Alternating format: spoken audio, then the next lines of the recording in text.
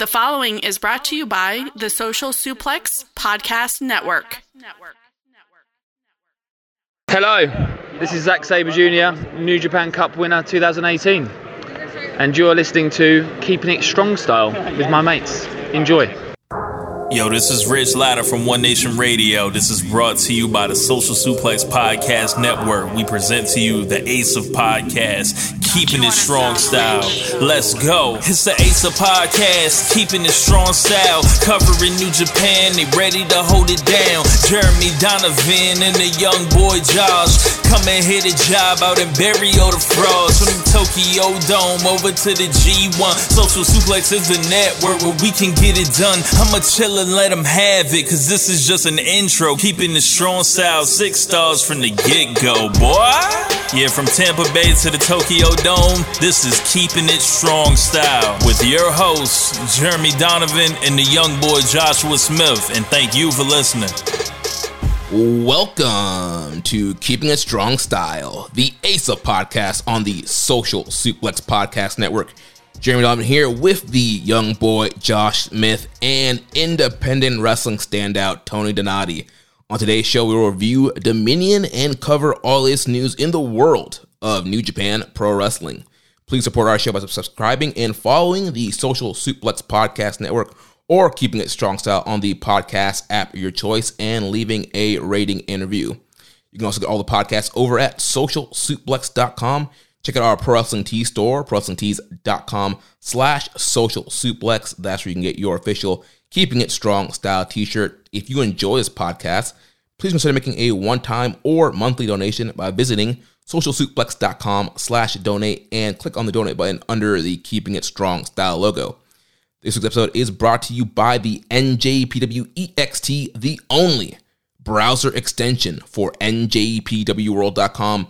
Frequently updated and with features like dark mode, improved translations and layouts, custom and share playlists, synchronized viewing parties, and much, much more. It takes NJPW World to the next level. You can visit njpwext.us today for details.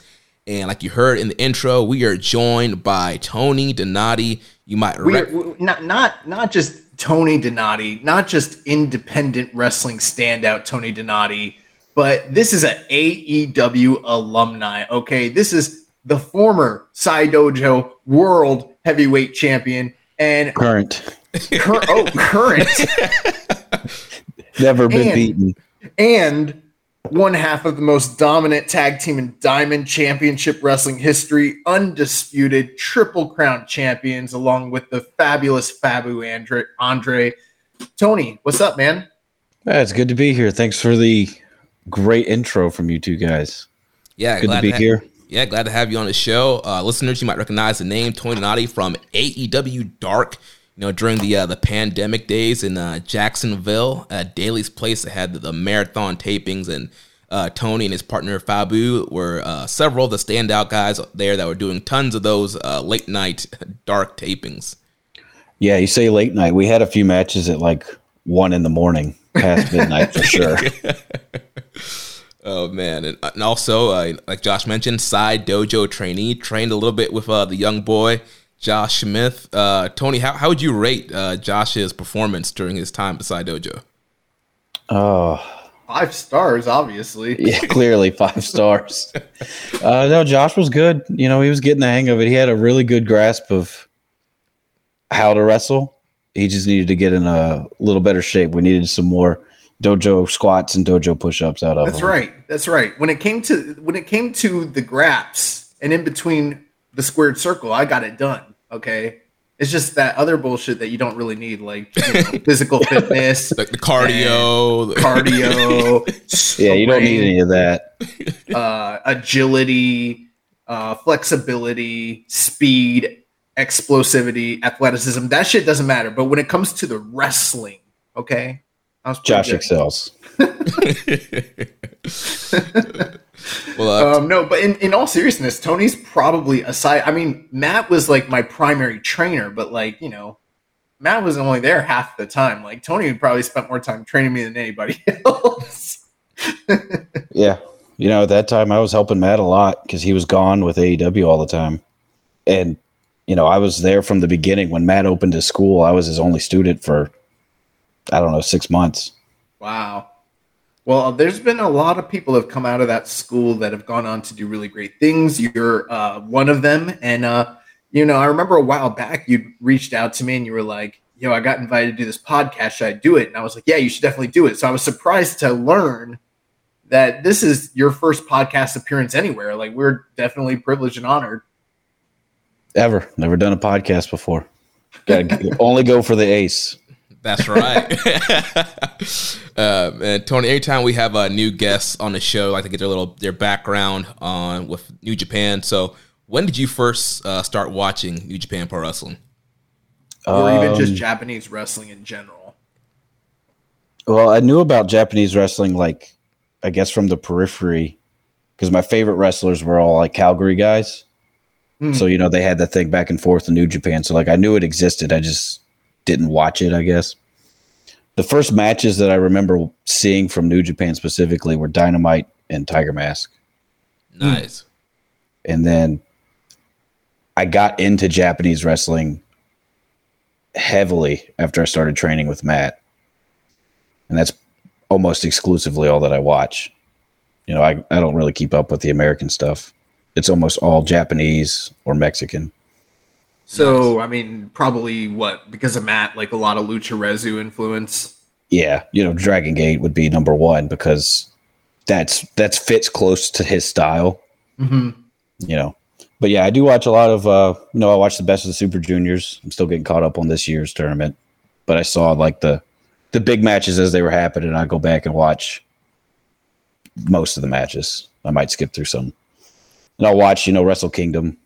And obviously this year I watched Dominion, but I don't watch every big show every year. Yeah, nice. too busy taking dates, right? I'm sorry, what? It's too busy with dates, right? You're running the town. Oh, yeah. Yeah, we're usually booked when a show's going on, so I don't get to see many of them.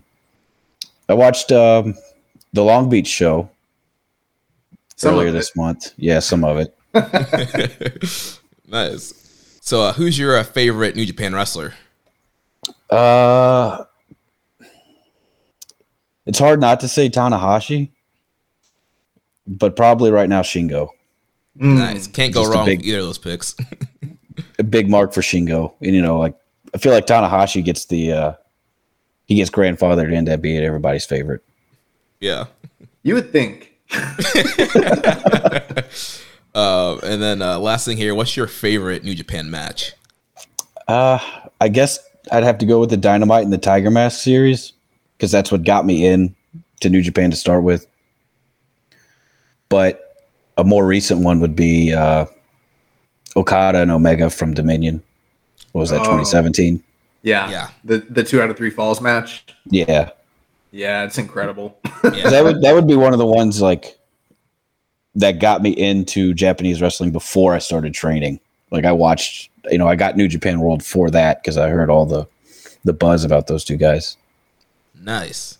Yeah, it's like one of those matches where you're like, I didn't know people could wrestle on this level ever. Oh, yeah, it completely opened my mind. I was like, oh, this is way different than what I'm used to seeing. Before we jump into the Dominion review, Josh and I got to do some housekeeping business. So May is over. We're in June. That means we have to crown the May Wrestler of the Month and the May Match of the Month. And, man, we had a ton of candidates for both of these awards here. Really, really tough choices. I mean, literally right before we started recording, we had like the final decision meeting on this. So, Josh, let the people know our Match of the Month for May. Yeah, and this probably speaks to how good the Super Juniors tournament was this year. And while we were definitely critical of certain aspects of that tournament, there's no doubt that this was the best of the Super Juniors tournament that they've had since before the pandemic, which is really saying something. And there's probably at least minimum of 4 matches that could have been Match of the Month. And I'll list off the honorable mentions.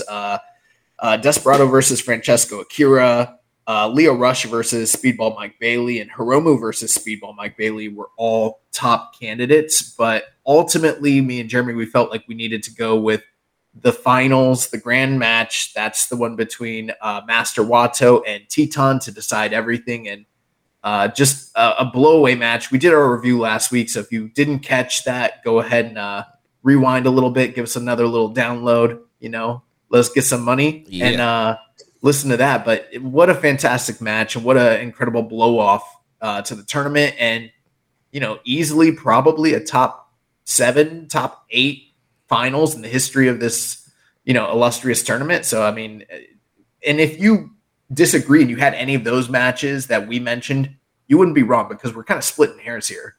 Yeah, I mean, this one did get the big 5 stars from Uncle Dave, so big shout out there for Wato and Teton getting the 5 stars. And yeah, I think a lot of people really enjoyed this final because they weren't really expecting it, and these guys went out here, killed it. Like I said, we reviewed it last week. Great stuff. And then for our Wrestler of the Month, similar to Match of the Month, we had many candidates. Speedball, Mike Bailey was awesome throughout the tournament. Several 4-star plus matches throughout the tournament. Leo Rush, again, another great tournament. Hiromu Takahashi, a guy that was probably the most consistent performer throughout the tour. But we are going to go with the winner of the tournament, Master Wato. Wato Mania is running wild, brother. First time he's ever won Wrestler of the Month. Really, really big deal here. And I will admit to you, in most cases, if someone was just the most consistent performer across the board, we'll usually give it to them. That's probably Hiromu. And we didn't feel like he peaked, even though he had some great matches, and he had the match with Sonata on top of it. It just kind of felt like Wato down the stretch just came on so strong and got that nudge of improvement down the tail end of the tournament that we kind of needed to go with Wato, which again, if you disagree and you had Desperado or Leo Rush or Speedball, which if we'd given it to Speedball, he would have been probably the first Wrestler of the Month not affiliated with the company, which we almost did that. So incredible tournament, incredible month. May just fucking rocked. And yeah, congrats, Master Wato. Someone tweet him, let him know. your awards in the mail. All right, well, let's jump into Dominion 2023 from Osaka-jo Hall this past Sunday, June 4th. A little over 1,000 people in attendance for this. No clap crowd, live cheering crowd for this great show.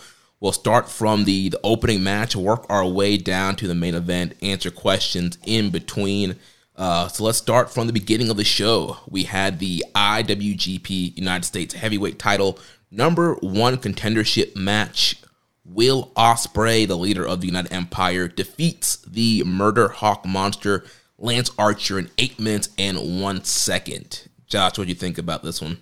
You said there's just over 1,000 people there. It was Osaka-jo Hall. They had over 7,000. Over 7,000. Oh, did I mishear that, or did maybe I missed? Or maybe I missed it, but over 7,000 people. I was like, damn, there was only 1,000 people there. That seems wrong. Yeah, this opener between Ospreay and Lance Archer, there were a lot of concerns going into this match. Just people kind of were down on Lance after last year's G1, and he's kind of been off TV and that sort of thing. And then Will Ospreay was recently injured, and he looked good, but there was definitely some noticeable wear and tear during his match with Tanahashi a week or so ago. So a lot of questions about how these two, even though they've had great matches in the past, how they might jive. And bro, I fucking loved this match. I think I'm way higher on it than what I'm seeing on Cage Match and just kind of across the board. You know what this reminds me of, Jeremy? Remember when Cody wrestled Kota Ibushi at Wrestle Kingdom? And I was like, I'm not going to oversell it. I'm not going to tell you this was a 5-star classic, but I just personally really liked this match. That's how I feel about this. Not going to sit here and claim it was match of the night, but I'm such a mark for guys that just go, go, go, go. Don't get me wrong. I like a good headlock takeover. I like a good wrist lock, but these guys just went fucking balls to the wall, and it was nothing but big spot, big spot, big spot. And it was awesome. And the crowd was loving it. I'm not sure what the disconnect is with the American audience, but you know, I don't know. If you want to talk about hot openers, quote unquote, you can't get much hotter than these guys just going balls to the wall for less than 8 minutes and hitting all their big shit and then just getting out of there. So we found out that Lance Archer was also coming off an injury going into this match. So both guys were kind of recovering.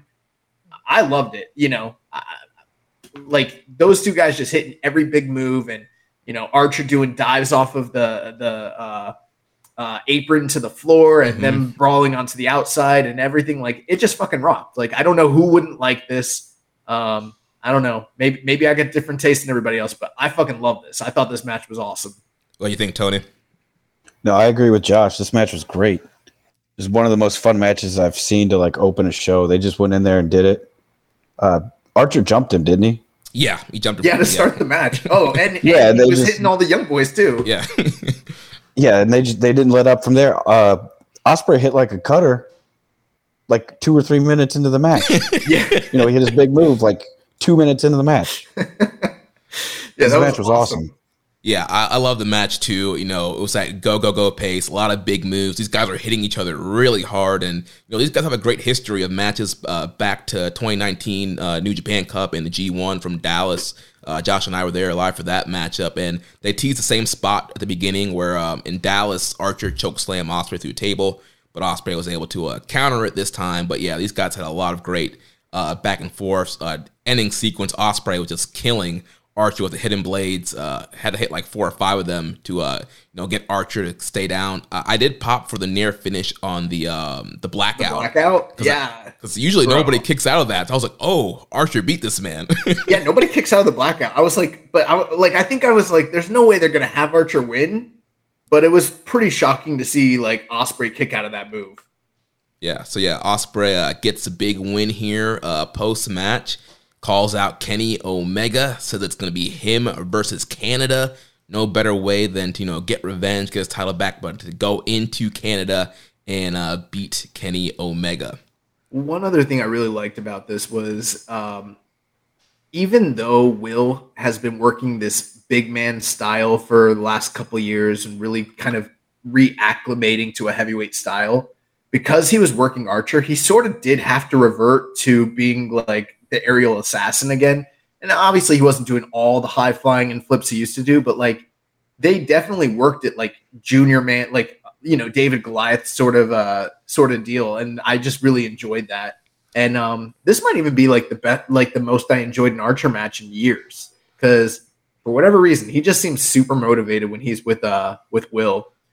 Yeah. Backstage comments, Will was hilarious. He was like, where did this idea that Canadians are nice guys come from? He's like, it's definitely a myth. Let's look at the evidence. He's like, Chris Jericho, asshole. He was like, Don Callis, asshole. He's like Bret Hart. He's like Bret Hart, always moaning and groaning. So, I was sort of expecting Kenny to, maybe make a Titantron appearance or maybe even show up live, and he didn't. So, but we're getting the match, so it's pretty cool. Yeah, definitely excited about that. We had a question here from Rambo and Slam Pig. As you guys talked about your take on the Ospreay Omega series in the past, specifically about the possibility of a trilogy. Do you still think that is the direction? If so, does Forbidden Door set up a Wembley finale, or that need to be in Japan? I don't want to get too analytical with it because there's a lot of booking scenarios, and quite frankly, we don't know where they're going. But I've played so many different options in my head as to where this might go, where it might end up, whether that's Wembley, whether that's next year's Wrestle Kingdom. But anything's on the table right now. They could go 1 for 1 and just walk away, or this could be setting up, a trilogy, and maybe Ospreay picks up the win here, and then they have to do the rubber match. They also might do what FTR and Briscoes did last year, where like the Briscoes lost the first 2 and then got the final big win over FTR in the end. And I'm kind of leaning that way, but I'm also apprehensive. How do you justify a Wembley or a Wrestle Kingdom match if Ospreay loses twice in a row. Like there needs to be some sort of stakes or some sort of legitimate booking reason to justify that match. And I'm not sure how they get there, but I'm excited we're getting it again either way. What do you think, Tony? No, I agree. That Ospreay probably has to win the second one for there to be a third. Because this has been kind of drawn out, hasn't it? Yeah, I mean, it's been since January. Yeah. Yeah. Well, I mean, it's been longer than that, hasn't it? Haven't they had issues for years when Kenny was still in New Japan? I guess in kayfabe, yeah, they have actually. Yeah, this is a really long with, maybe they haven't had that many matches. I think they've only wrestled that one time, right? They wrestled in PWG. What was that, like 15 years ago? Like before Paul was even in the company. I think it's time for Ospreay to beat him if they're going to do 3. But I don't really know. They got Forbidden Doors, the next one, right? Yeah, right. So Forbidden Door, June 25th. Seems like that'll be where the second match will happen. And then, we got they could do a no finish. I didn't think of that, but that's true. Yeah, they could do a draw. They could do a double DQ, double count out. All right, they're Giant Baba. One thing that makes me nervous, though, and I think might potentially be on their minds is think about Will, and not just Will, Kenny too. The last couple of years, both guys have been plagued and riddled with a lot of injuries, and you know how hard they're going to be going on that night in June, especially since they've. We'll get to it, but spoiler alert, Danielson and Okada are also going to be against each other that night, and I'm sure all 4 guys are going to be trying to outdo one another. Oh yeah. Do they have enough to get to another match between them? Plus, Will's got the G1 in front of him on top of all that. It's tough. Yeah, it's definitely going to be a tough schedule. I mean, I agree. I do think Will needs to win, or it needs to be a no finish to set up the third big one. Selfishly, I don't want the third one in Wembley because I'll be there. But I could definitely see them maybe wanting to wait until Tokyo Dome and have Will kind of get that big win in Japan, especially, with the rumors of Will's contract being up February of 24. It would be good to kind of get him that big win and maybe help get him locked down to a new contract. Well, they don't have to rush it. This can go on for a long time, right? Yeah. No. No. I don't have the patience for a long drawn out thing. Let's get it now. Let's do it in June and then do it in July. Yeah. Let's just get it over with. What's wrong with that?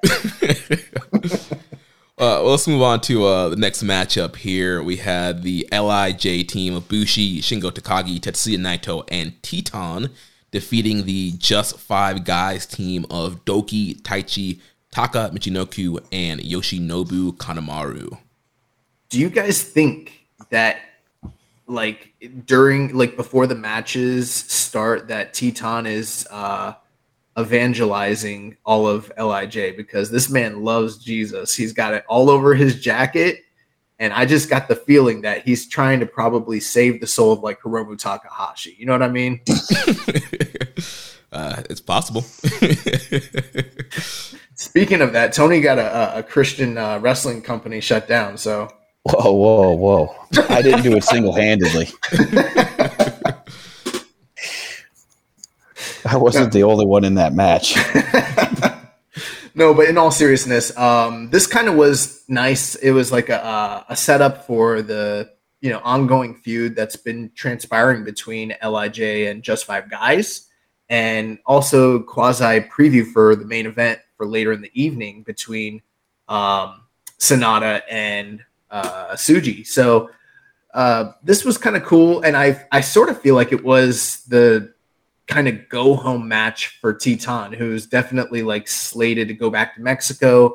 And so he got the big win here and, got his final bows and adulation and kind of just soaking it up from the crowd. And I mean, probably deservedly so, considering he had, outside of Eddie Guerrero and Dr. Wagner Jr., I would say the greatest run in a Best of Super Juniors for any luchador or Mexican-born wrestler in the whole history of the tournament. So, they gave him the big win, the big go home. He got to do the bow and everything like that. So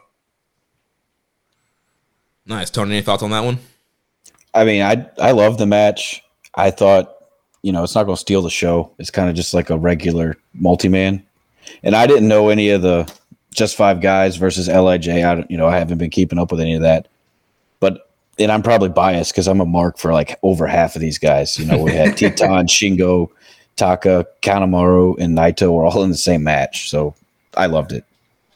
Nice. Yeah, definitely a fun, LIJ multi-mans. You can't go wrong when you have those guys in any kind of, 8-man or 10-man tag. And yeah, a lot of great interactions here. Came down to the end with Teton getting the big win over Taka. And like you mentioned, Josh, definitely kind of like the kind of final kind of bow for Teton for this period of time. Is going to go back to CMLL, get ready for some big matches and tours down in Mexico. And I'm sure we'll probably see him maybe at the All-Star Junior Festival in August in Philadelphia. And Fantastica Mania. That's right. They're doing a Fantastica Mania in Mexico on June 30th with New Japan and CMLL.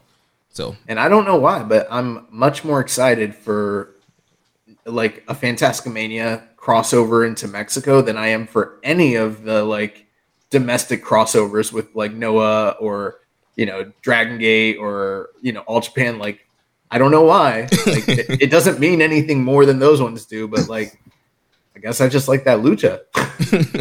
Well, our good friend Rocky Romero will be defending his NWA historic welterweight title on the show. So, I don't think you're allowed to call it the NWA World Historic title anymore. Well, what's the official name for it?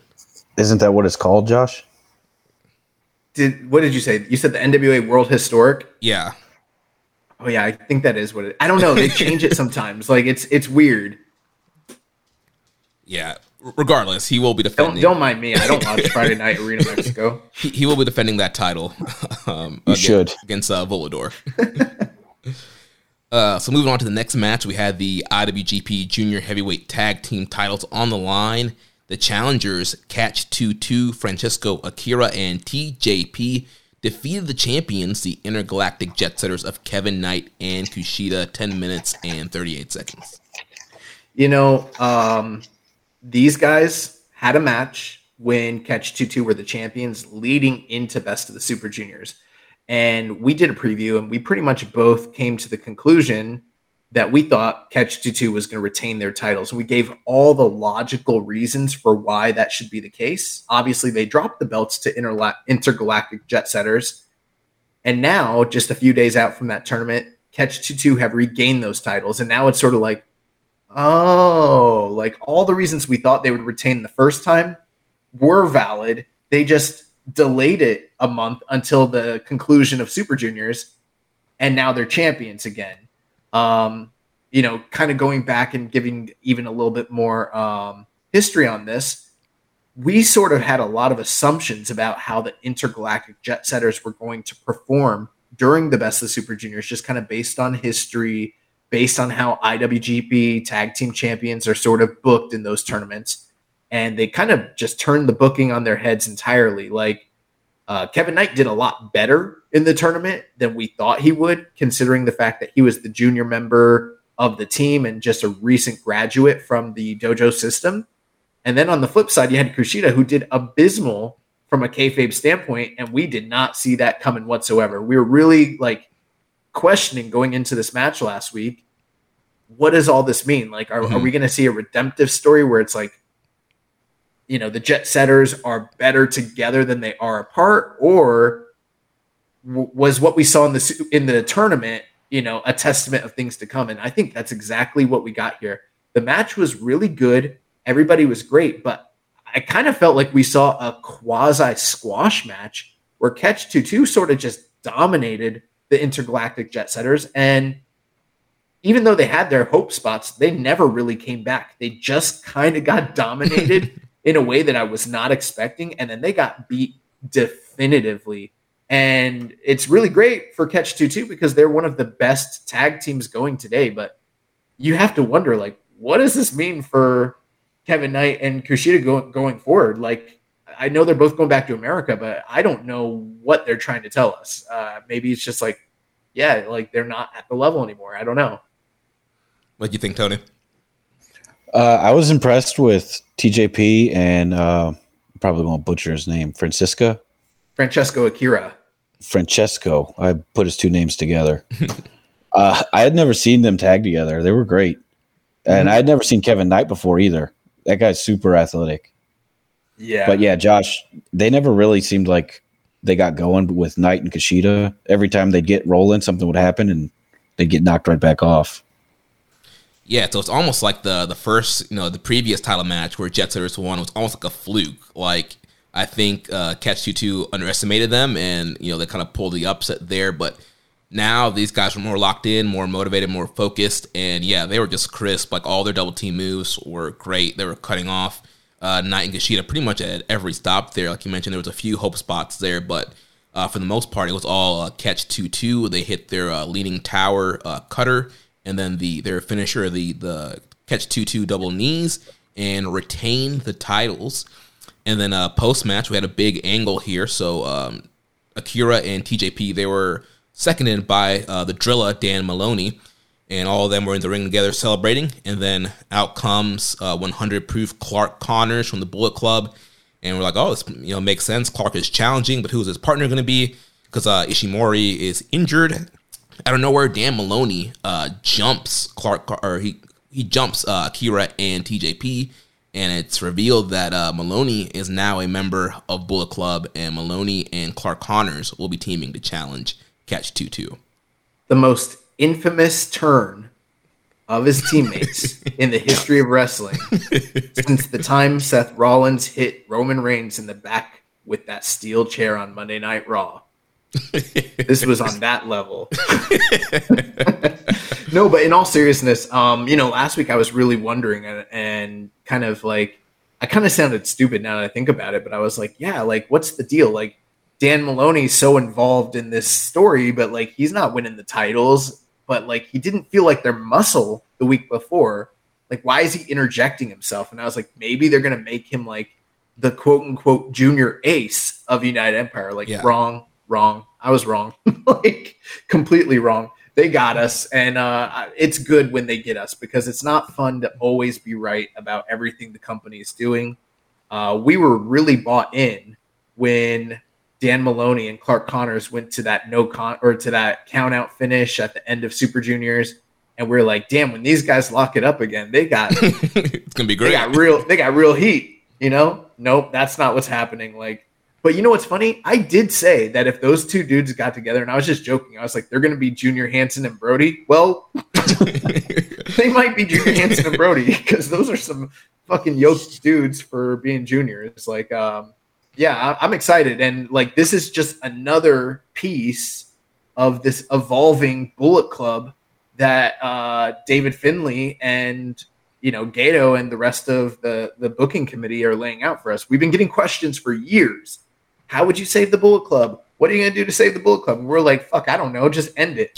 Well, I kind of like what they're doing now. They got a bunch of like young stud killers in this thing, and it's kind of cool. Yeah, and with Maloney, we were joking, throughout his tournament, he's like, throwing up the crowns up like, the whole time. Like, why does he keep throwing up the crowns up like over and over and over again? But I think it was definitely to oversell the fact that he wanted people to think, he's United Empire for life to really help this Bullet Club turn be effective, which I think it definitely was.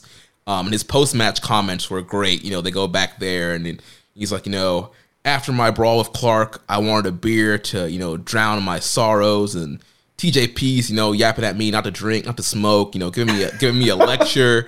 And then I go to Akira and he's like, do you want some bubble tea? He's like, bubble tea? I want a beer. He's like, Clark was there. We drank beers together. And I learned that there are men in New Japan and there are boys. We're the men. Catch 2-2, they're the boys. Nice. I saw that they jumped them when they're at the celebration table. Like usually when you win a title, they sit you down in front of the table and do the whole press conference deal. And I heard they jumped them and flipped it over the table and shit. Yeah, they jumped them, threw them a table, gave like, the table's for you, champs. The table's for you. And they like threw them on the table. Strong style table. We did have some questions here from this matchup. First from Reddit user Jake8Jake. He says, I'm still so unsure of why Kushida lost all but 2 matches in Best of Super Juniors. I had thought Dominion might expand upon his story, but other than Kevin Kelly mentioning it briefly, they just lost the tag titles, and that was that. I'm even more baffled by his Best of Super Junior. Any insights I may have missed? Last week I went on a really long rambling tangent about how this story might play out, and I gave probably 4 or 5 different possibilities, and I really couldn't reiterate more than what I said last week. Right now, the way I see it, they've given us some breadcrumbs. They've given us some things to think about, and maybe they will pick up on that story as they continue to use Kushida. So it's not very often New Japan just leaves even if it's a minor story, they don't usually just leave it waving in the wind. That does happen from time to time, but not often. So I think there's definitely something happening with Kushida. It might not be what everybody wants. I think a lot of people are hoping like this is leading to an ultimate heel turn and now he's going to be a badass like Sonata. I don't think that's it. I think they're telling you this man's cooked. He's old. He's got to figure some shit out.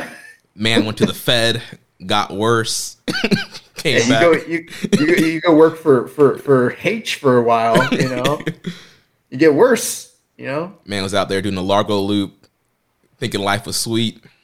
He forgot his fighting spirit because he had these agents in his ear telling him what to do, when to do it. And, he lost his fighting spirit. That's all there is to it. Let's see. Next question here. Hawaiian Punch BV says, Clark Connors and Dan Maloney became a tag team after beating the crap out of each other. Did you guys become friends after brawling in a bar one day and decide to start Kiss the week after? Me and Jeremy we never had a fight. No, never. Of any kind. Not verbal, not physical.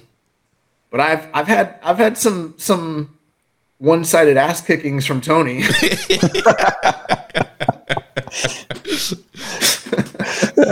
It's all for your training, Josh. Is that how you became friends? Tony just chopped you a lot?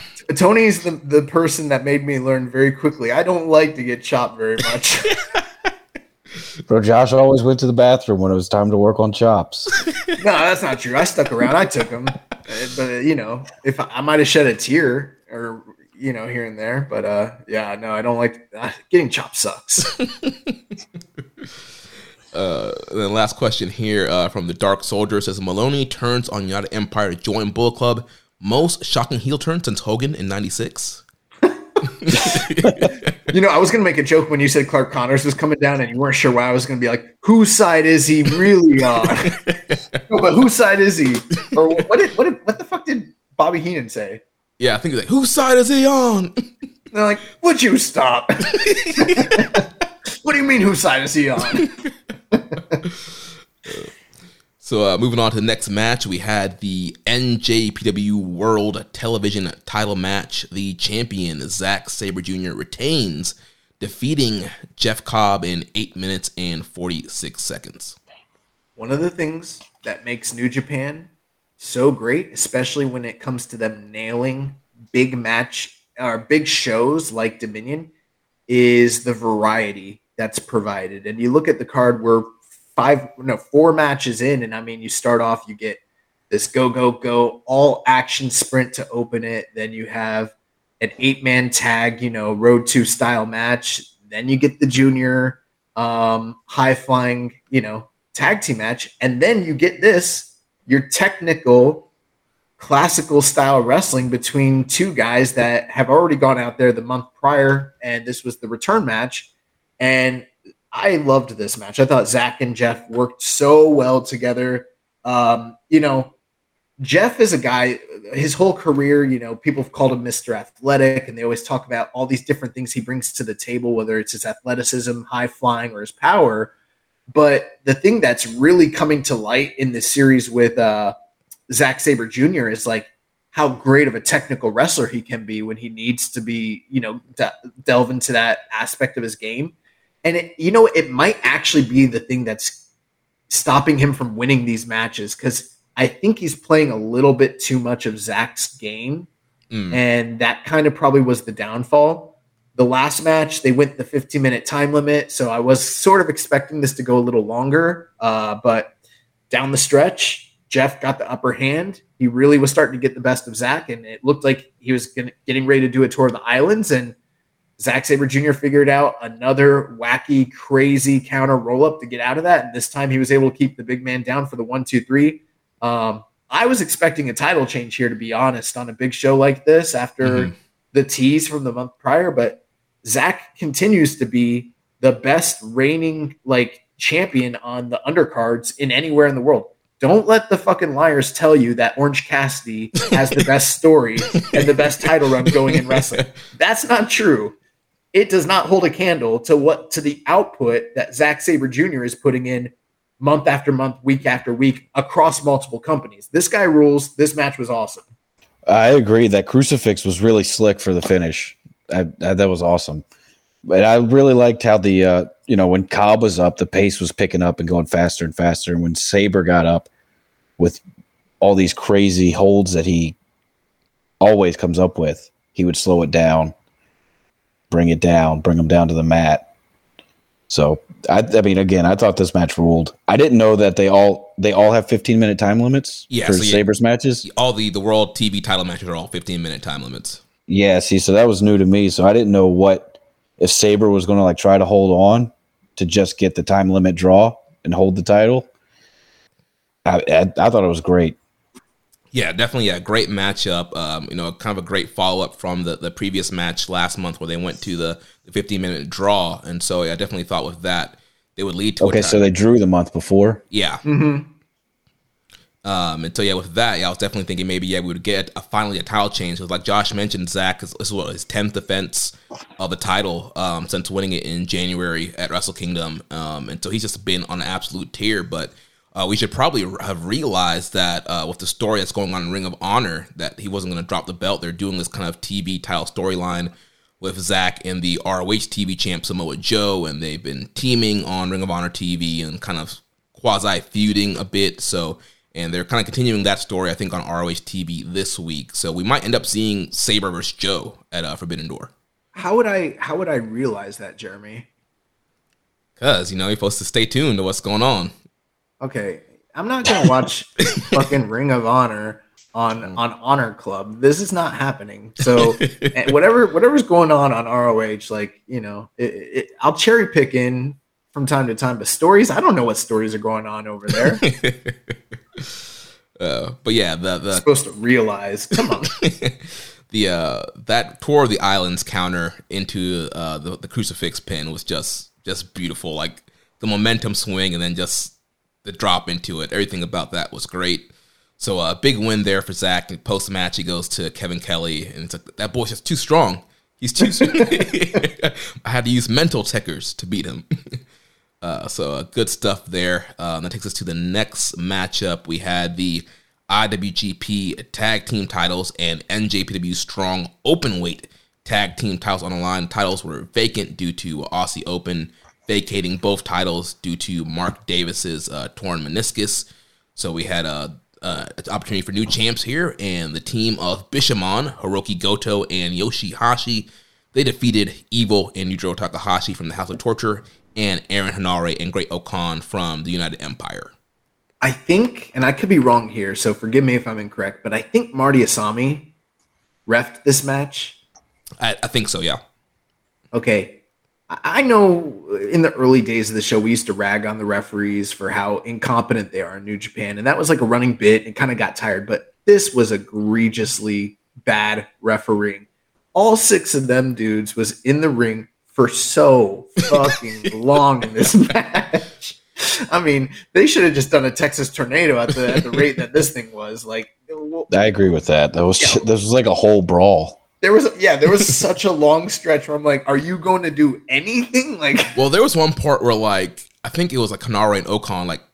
Hanare went for a pin, and then Okan went for the pin. I'm like, how can that happen? They both can't be the legal man. All right, I don't mean to sound like JR, but enough is enough, and it's time for a change.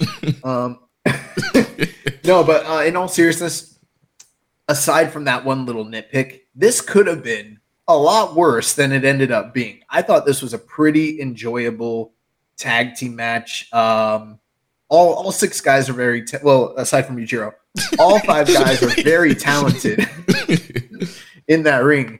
And I think that Jeremy was sort of thinking last week that we were going to get the United Empire team winning and sort of picking up where teammates Aussie Open left off. And I was sort of thinking we can't have too many nice things. They're going to make us suffer and put House of Torture in the driver's seat. But we should have realized that when things fall apart, you just go with Old Faithful, and they put the title on Bishamon. Never count out Bishamon.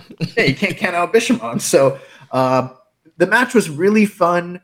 Not like a classic. I wouldn't say like you got to go out of your way to watch it or anything like that. But in terms of just like fast-paced, high-octane multi-man matches, this could have been a lot worse. It's pretty good. One thing I loved was Bishamon hit this awesome like reverse. What do you call that? Like, what's the move that the Steiner brothers used to use, where it was like a doomsday device, but with the bulldogs? The Steiner bulldog. Yeah, whatever that is. They did like a reverse version of that, and I thought that was a new finisher. I was like, oh shit, they won. But they still like did the Shoto before they like actually like closed it. But I was like, damn, they unleashed a super finisher. Like, this is awesome. But the match was cool. Yeah. And Bishamon are champions. So I guess, the tag team division is stable once again. Yeah. And Tony, I'm definitely curious to hear your thoughts about this match, because there's a lot of like shenanigans that we have to deal with the House of Torture, of ref bumps, people running in, garrote wires, wrenches, interference. I mean, I didn't really know what was going on for a lot of it. You want me to be honest? Like, I know who most of the guys were, but I was like, wait, which one is with whose partner? Who's the legal guy? It was fun, but it wasn't like a great wrestling match, but I enjoyed it. It is very different than everything else on the show. So like what Josh was saying with variety on the show, it helped with that, because it was just a bunch of dudes hitting moves and fighting each other. Yeah, it's a clusterfuck. Yeah. Essentially. It's just a big mess. Yeah. You know, if you're going to have a mess, just keep piling it on. Just have run-ins, have weapons, have garbage. You had Yo running out there with the skateboard. Oh yeah, like why did Yo come out with a skateboard? Well, he saw the AEW, the Chris Statlander thing. Yeah, the Fight Forever footage of Chris Statlander using the skateboard on Darby in the game. I think Yo's been listening to this podcast and he's right. These guys are right. I need to do something to get over this shit worked for Zoe Stark or not? No, who's the chick that did that in NXT? Cora Jade. Jade, right? It worked for Cora Jade. It worked for Darby Allin. It worked for the dynamic dudes in the 90s. I'm gonna be a skater. Oh my gosh. I hope that's really the reason. Roppongi Pro Skater 2. Oh, that would be sick. One question, I'm being totally dead ass serious about this when I ask it. Did they have the rules where just 2 guys from a tag team were legal and the other team had to sit out, or did they do it where all 3 guys from a team were legal? There's 3 guys that were legal. They did. They did it be from the same team. Yeah. Because I wasn't. I don't. That's because that's what threw me off at first. It's like, wait, these guys are just 2-on-1 to this one dude, and the other team's just outside. Well, because like in like Western wrestling, usually it's like only 2 guys are legal, and the other team has to get tagged in magically somehow. But I think they had all 3 teams have 1 legal man. The rule were there are no rules. Yeah, it didn't seem like the rules were strictly enforced, Josh. Everybody was legal. Barely legal. Had a few questions on this one. Less commission. Really? Yeah.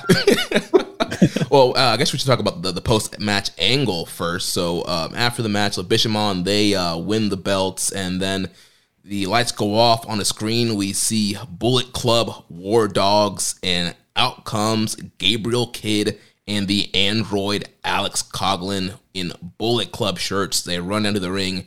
They beat up Goto and Yoshihashi and made their intentions clear that they'll be challenging for the IWGP Tag Team Championship. So 2 more members to Bullet Club here, and we're seeing David Finlay's vision for Bullet Club come to life. Hey, man. I mean, we have been complaining for years now that there was an embarrassment of riches right there in the LA dojo. All these guys who've been working their asses off to get themselves into the kind of shape and to be as good of wrestlers as they have been. And they've gone on some mini excursions. They've worked a couple dates, but it's like, bro, it's been like 3 years. What are you going to do with these guys? And we were starting to get worried, or at least I was, that they didn't have a spot for them and they didn't know what to do with them. And there had been jokes on this podcast and others where we're like, you could just throw a Bullet Club shirt on them. And people are like, oh, but that is what they exactly did. And I guess, like, on the one hand, it is kind of quote unquote lazy, but it's better than not using them whatsoever. And like literally in the span of one evening, the Bullet Club went from looking like a joke to looking like a bunch of fucking studs. The only problem I do have, I don't know why Kevin Knight wasn't considered for the Bullet Club. Man, you stole Rich's question. Oh, he asked that question? Yeah. Disregard. I don't wait. I'm looking at the thing. I don't see that question. It's down on Finley's match. Oh, well, you should have included it here. That's your fault. No, but like, all jokes aside, it is pretty awesome. I mean, Coughlin and Gabe Kidd, in my opinion, are probably the most physically imposing guys from the LA dojo. So the idea of them like teaming up, that sounds sick. Like, and both those guys are like killers. So I don't see any reason that they couldn't just like beat Bishamon right away. Yeah, we did see those guys team up in the World Tag League this past December, but also they were kind of still in that young lion phase, and also they ate a lot of losses there. But yeah, I mean, like you're saying, kind of a lazy booking, throwing the Bullet Club shirts on them. But again, Bullet Club's always a top faction. This means they're going to be in the mix. Clearly, as we'll see in the next matchup, there's clear direction and storyline intentions for all of these guys. I think that leads into this question from Les Commission 7252. Says a lot of fans might not get it, but it makes sense that half of the LA Dojo are now in Bullet Club, from the likes of Connors, Kidd, and Coughlin. Like you guys have been saying for the past couple of months, these guys have either been booked poorly or been misused. Now Bullet Club has a strong tag division on their side, with the junior side being Connors and Maloney, and the heavyweight side being Kidd and Coughlin. Do you guys think they will now be booked as strong as ever? It's really hard to say. New Japan is extremely unpredictable now that they're sort of in this rebuilding phase that they're going through this year. So I really don't know. But they're giving them an opportunity to prove themselves, to make sure that it's worth the company's while to keep paying for them to come overseas and work for them. So they need to, as Vince McMahon likes to say, grab the brass ring. And a lot of us were obviously disappointed with Aussie Open signing with AEW, but that's 2 foreigner spots gone, and you got to think that kind of helped make room to bring in more of their own foreigner talent from the LA Dojo, making room for Gabe Kidd and Alex Coughlin. So, Aussie who? I think they're going to get pushed pretty strong. They're also, there's heavy involvement with them now. They have a title match coming up, and like I said, Bullet Club has been a fixture since its inception, and so. Yeah, I think it's a great future sites for Coughlin and Kidd and Dan Maloney. Then Ginger Ninja 666 says, one of the matches that I surprisingly really liked on this show was the 3-way tag title match. And honestly, one of the reasons I liked it so much was because of the House of Torture. The crowd was so into them being annihilated that it made the others look like world beaters. Do you think the House of Torture shtick is worth it sometimes to get these kind of reactions?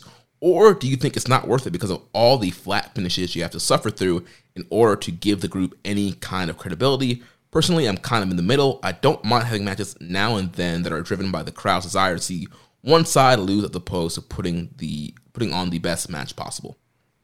This is a tough question to answer, honestly, and I don't want to delve into the whole psychology and booking patterns of House of Torture because they're not really my favorite team.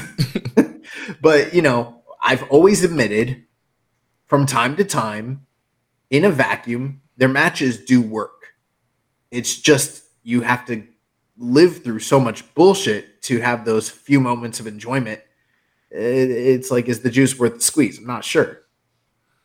Yeah, and Tony, from a psychology standpoint, what do you think about that? Like, kind of having some heels that are always constantly cheating to get the heat, but like you always kind of get a flat finish from them. It's like Nova, you know? Shout out, Captain.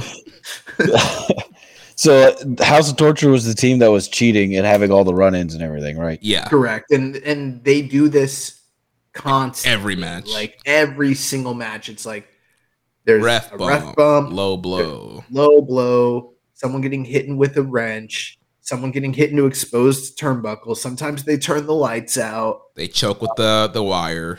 They pull the ref out. I mean, we're talking literally everything. All the gaga you could ever imagine. Every match. Every single match. And like, do they just do it all every match, or is yeah, pretty much. Pretty much. That might be a little much, but you know, you got to have strong heels that just, and strong by like they're strong in the being a heel, not necessarily that doesn't work for me, brother. But like they're strong as a heel tag team. They keep them strong to a degree. Like they're not booked at the top, but they're booked just strong enough so that once they are in a situation like this where you're like, fuck, I really don't want them to win, then they make them lose and then you're happy about it. But you have to live through like them winning all the rest of their matches.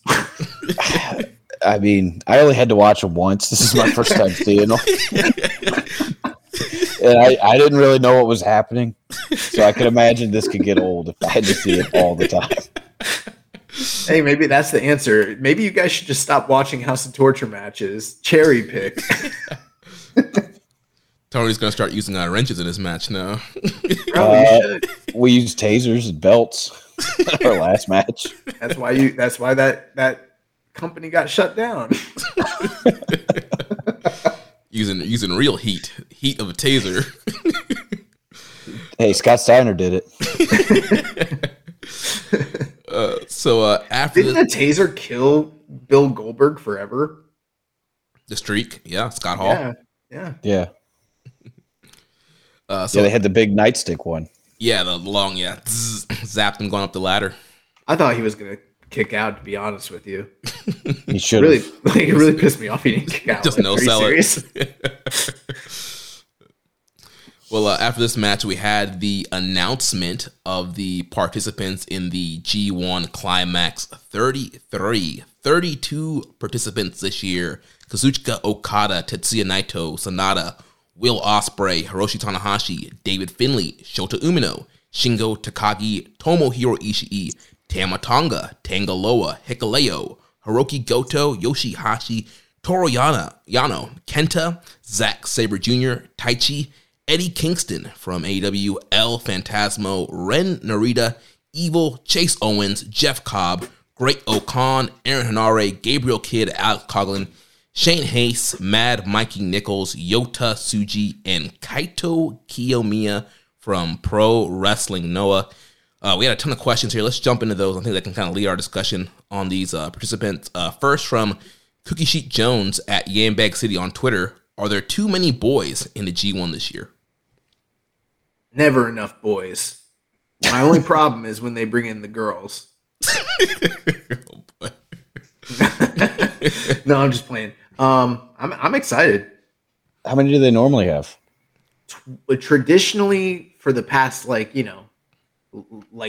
better portion, it's been like 20. 20, right? Yeah, so traditionally... Like two 10-man blocks. Yeah, 2 blocks of 10. Last year, they did 28.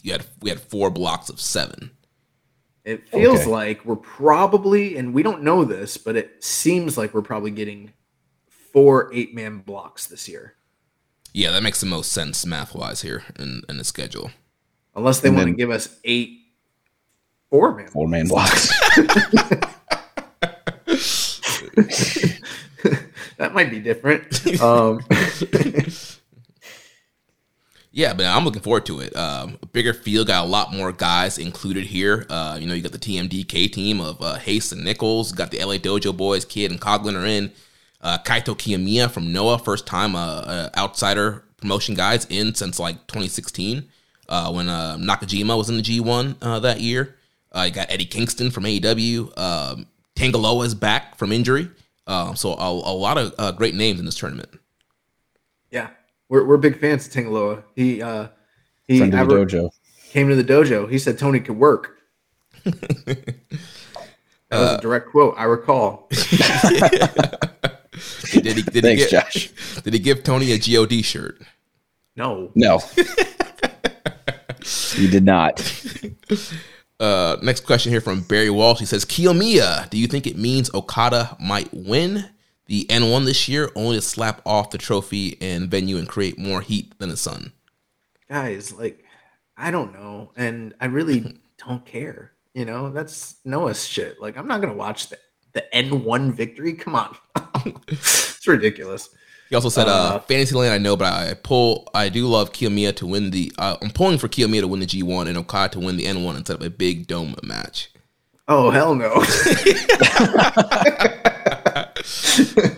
You know what? I am just joking, but if they had Kiyomiya win the G1 climax, that would be so fitting for how weird 2023's New Japan booking has been. Because that's not, I would if you gave me a bet and said, if you gave me big odds for him to not win, I would bet everything. I bet my whole entire life savings that he's not going to win the G1.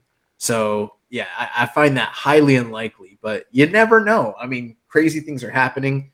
I do think they'll end up in the same block. And I do think we'll see Kiyomiya beat Okada to get his revenge. And maybe that will shut up the babies who've been complaining about, I don't get it. What does this do for Kiyomiya? New Japan's mean. Why don't you just at Zach next time, Josh? I wasn't calling out Zach directly. Zach is one of many. I'm just joking. I'm just messing with Zach. I know Zach's, he's a big Noah guy. And I don't know if Zach's listening, but Zach, if you fit that mold, that's on you, bro. I can't help that. Def Triangle 720 says, should New Japan just have cut out some of the people and made the G1 around 24? I mean, they cut out Yujiro. Yes, and Fale. We're good. They cut out Yujiro and Fale. What more do you want? We've been asking them to cut these men. They cut them. I'm happy. I think more participants is better. You get more matchups. And if it was 4 7s last year and it's only one more match, right? Yeah, so each guy will have 8 matches this year or 7 matches. 7. Last year, each guy had 6 matches. But last year's there were some. Oh, good. Yeah, I mean, so one more match out of every guy is not like a huge addition to the workload. Right. Yeah. Definitely. Yeah. It kind of frees up their schedule a little bit. It makes it a little bit lighter compared to the 10-man block when each guy had 9 matches. The issue last year was that there was some, when they had the 4 blocks, they wound up with some really weird scheduling. We didn't wind up with as many high-performing G1 Classic nights as we're used to from that tournament. It was kind of an adjustment period, but I feel like with the 8-man block scenario, that creates a little bit more variability. Plus, there's a lot more new blood and freshness to this tournament that I'm more optimistic about this year's tournament than I was last year.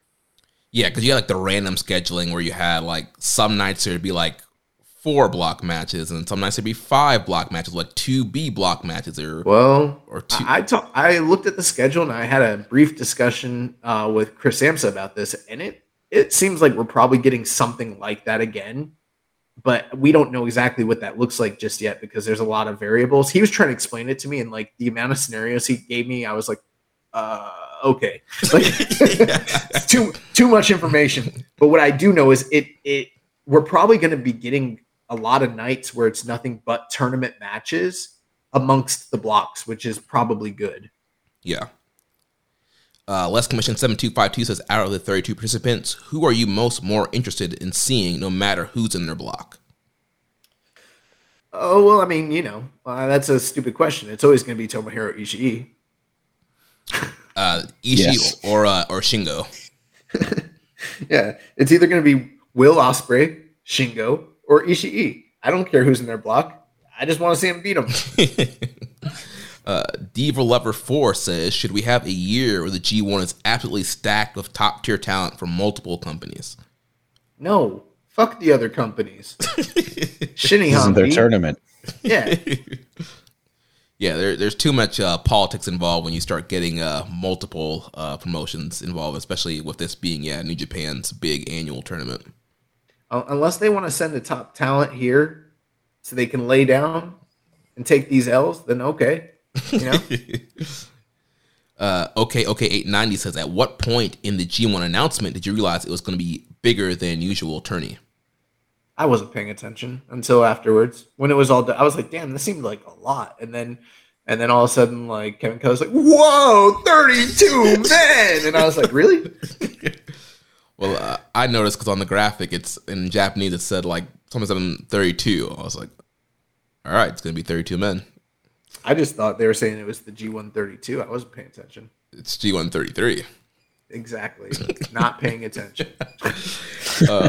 Also asked, do you think Kaito will get his revenge in the G1? Could he even be a potential block winner like Bailey was? I don't know how strongly I feel he should be a block winner or like a finalist, but that might help him quite a bit, considering the quote-unquote damage that's been done, not just by New Japan, but by his own company and Muto and all that shit.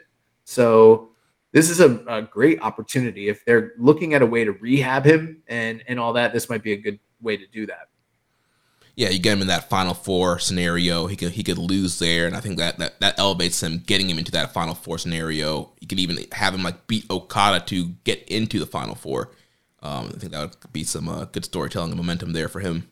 And I mean, to a certain extent, that's what Teton was as well. Yeah. Mr. Wombat says, I'm just now trying to catch back up with current NJPW. Curious for your opinion as to why no Lawler or Rosser in the G1. Couldn't cut it. Couldn't cut the mustard. Not as good as, let's see, Yano. Yeah, I have no insights. I mean, those guys are going to be on the Independence tour for Cork and Hall next month, but yeah. Get this, Tony. They're doing an New Japan Independence Day tour, right? And it's like it's for July 4th. It's like to celebrate America's Independence Day, right? Yes. Like America's Independence Day, Tokyo, but it's in Japan. Is that something that they do? Because I feel like that's not something that they do. No, they're doing a tour where they're bringing all the guys from Strong over that were like part of the Strong brand, right? But it's the Independence Day tour, and it's all red, white, and blue themed, but it's in Tokyo. That confuses me. It makes no sense. Then last question here about the G1. But I will say this: if I was Fred Rosser, right, I would be looking for a weak link in this group, and I would take them fucking out. You know what I mean? Cause a quote unquote injury. Figure out something. Tanahashi's not moving around so good these days. Is he in the G1? Yeah, of course. He's not going to ever not be in it. Ace never tired. Oh, I swear never to gives God. up. When Tanahashi has his final G1, which there will be there has to be a final one. Yeah, they're gonna do like the final Tanahashi G1. I'm gonna cry every single night, every match. They should put like him in an old man block so he could win it. Win that block. Throw like Kojima in there. Nah, fuck that. He needs to do the Nagata, lose every single night. But last G1 question here from friend of the show, Dan Coffin. He says, I love Eddie Kingston, and his dream was to compete in the G1, But at this stage of his career, do you think he can make it through a grueling tournament like this without any injuries? Yes. I'm not going to say no, but do I think there's a high possibility that he might not be able to? I would say yeah. Yeah, I mean, I know he is. Some people see him as injury prone. He has had a lot of injuries in the last couple of years, but yeah, I think he'll be able to do it. I think he'll be able to go through. And if he gets injured, I don't think they'll be able to keep him from wrestling. Yeah, this man's living his dream. Yeah, Eddie's tough. Like, if he could walk out there and have a match, he's going to go out there and have a match. I got to say, of all the guys that they could have sent over from AEW, barring, like, say, like a Kenny Omega or like a Danielson, I'm glad he's the guy they sent. Because they're not doing shit with him anyways. Yeah. Nah, dude, I don't know the last time he was on TV. Well, he just returned. He just recovered from a hernia surgery. Yeah, he had a hernia, but he was working ROH exclusively prior to that. Yeah. Yeah, I don't watch ROH either, so I don't know. Yeah, I'm not watching more New Japan Strong. That shit ended. Couple of questions here I missed. Dark Soldier says, were there anyone more excited to see Mikey Nichols in the G1 than Gino? Oh yeah, Gino was on commentary. We didn't even mention that. That's right, yeah, Gino Gambino back on. Yeah. I think that's what the Onion bit was about. I think the Onion was supposed to turn into Gino, and that's what the whole gimmick was. I'm serious. I'm not mad that Mikey Nichols is in it, but I also wasn't. Let's just say I'm much more excited that Shane Haste is in this. X Ethan says it appears that both Futuro and Fale won't be in this year's G1. Do you think that either man will be in another one ever again? I hope not. in the famous words of Bad Luck Fale, fuck him. And he also asks, are there any wrestlers you were expecting to be within the G1 that aren't in this year's? For me, I thought Tom Waller would return. Maybe. I mean, I actually hadn't even thought of that. So I could see where you guys are coming from, but this, literally this podcast, the first time I realized he wasn't even in it. Was he in the last one? Yeah. He was in last year. He made his debut tournament last year. Yeah, good tournament too. Yeah, Lawler's good. Yeah, I'm surprised they didn't put him back in there, especially with the whole Independence Day shows happening like a week before G1. He's already in the country. You would think maybe him, maybe JR Kratos, Rosser. You never know. I mean, there could be legitimate reasons. Maybe like there were scheduling conflicts. You'd never know. Maybe he's getting signed too. Yeah, maybe he's signed somewhere. Yeah. Yeah, Like that's possible. Like the Fed. Independence Day is his farewell. Yeah. That's his curtain call. Moving back on with the rest of the card, sixth match of the evening, we had the never openweight title match. The champion David Finlay succeeds in his second defense against El Phantasmo. Dave Finlay here coming out with his new Bullet Club, Alex Coughlin, Clark Connors, Dan Maloney, Gabriel Kidd, and of course, Bloody Hands Gato. And, I think it was last month I was saying, Finlay needs a moment where he walks out with his Bullet Club, and we got it here. It is weird, though, because, like, I'm not going to, like, go through and look up who's in the Bullet Club because it's too confusing. There's too many people, but, like, there was nobody from the current day Bullet Club that was there to also like bridge that gap. Like this is just suddenly a whole new team. Like yeah, well Kenta was in the States beating Nick Wayne, and Ishimori's injured. I think and Chase is injured too. I think his first match back will be G1. See, I forgot that they were even. So there's Chase Owens, there's David Finlay, Kenta.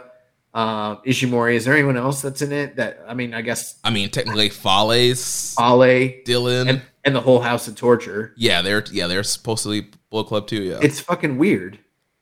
Plus, where the fuck was Liebert Lucci? the Bullet Club Australia. Yeah, there's no Liebert. Caveman no Ugg. Bonza. There's no Caveman Ugg.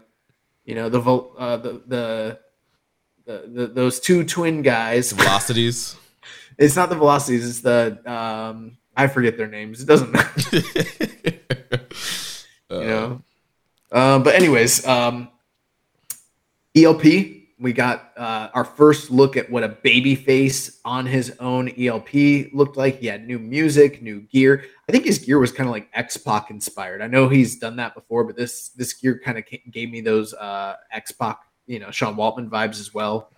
And I thought this match was good, but it didn't really capture my attention the way a lot of the other stuff on this show did. Like, it just seemed there was a point where it kind of lulled, and maybe it was due to the length of the show. I don't know. But it did pick up down the tail end, and ultimately it looked like ELP was going to overcome all of the outside interference from the Bullet Club. Ultimately, putting too much attention on those guys opened up an opportunity for Finlay to put him through a table that had been set up earlier in the evening and created the opportunity for him to put his finish on ELP and get the definitive 1-2-3. It wasn't a clean victory, but for a bad guy cheater like David Finlay, it was a pretty, I guess, quote unquote definitive. And this was definitely like a crossroads match where we weren't sure who was going to come out on top. And it seemed now that they've got this new Bullet Club, David Finlay kind of needed that clarity and that strong win here. Was there a story between Finlay and ELP? ELP leading into this match? Yeah, he was in the Bullet Club. Okay, that's what I thought. And David Finlay was brought in and kind of became the new de facto leader when Jay White left. And these two guys had a lot of beef because it was like, who's going to be the leader? Is ELP even going to support David Finlay? They had a lot of butting of heads. And then ultimately, David Finlay was able to consolidate power and get everybody in the group to turn on ELP and kick him out. And and that was pretty much it. So he turned into, and after that, ELP turned into a good guy. And okay, well, I mean, yeah, the crowd loved him. Yeah, I mean, when he was making his sprint at the end of the match, the crowd was going crazy for him. So that was my biggest takeaway. Was I hadn't seen him wrestle in a long time, and I don't remember him getting that sort of reaction. Well, it helps when you're doing a high flying, cool ass shit. Yeah, he's a great high flyer. Yeah. Also helps when your new theme is just constantly repeating your initials over and over and over again. Yeah, I saw he had the a Jericho jacket. Oh, he's had that for a while. Actually, you know what's funny is I think that Prince Devitt started doing that before Jericho. He did, yeah. Devitt was the first one doing it, yeah. And Jericho kind of jacked that shit. But yeah, he had the ELP new music. Kind of reminded me of Rob Van Dam's TNA music, where it just screamed his name over and over again. Rob Van Dam. I don't think he was doing the whole ELP, and he was trying to get them. But I don't think this first run that the people totally caught on. But they're going to that's gonna be a thing, and that's super smart. Rich, I know you're listening. If you want to get some of these wrestlers over with your theme music, just put some initials in there. Just repeat their name over and over and over again. At least they'll remember your name when they leave. Exactly, yeah. That's true. Yeah, I mean, I thought this was a fun matchup. Also, not the best matchup in the evening. Also, more of a kind of a storytelling thing here, kind of establishing Finlay and his Bullet Club and kind of continuing the story between Finlay and El Phantasmo.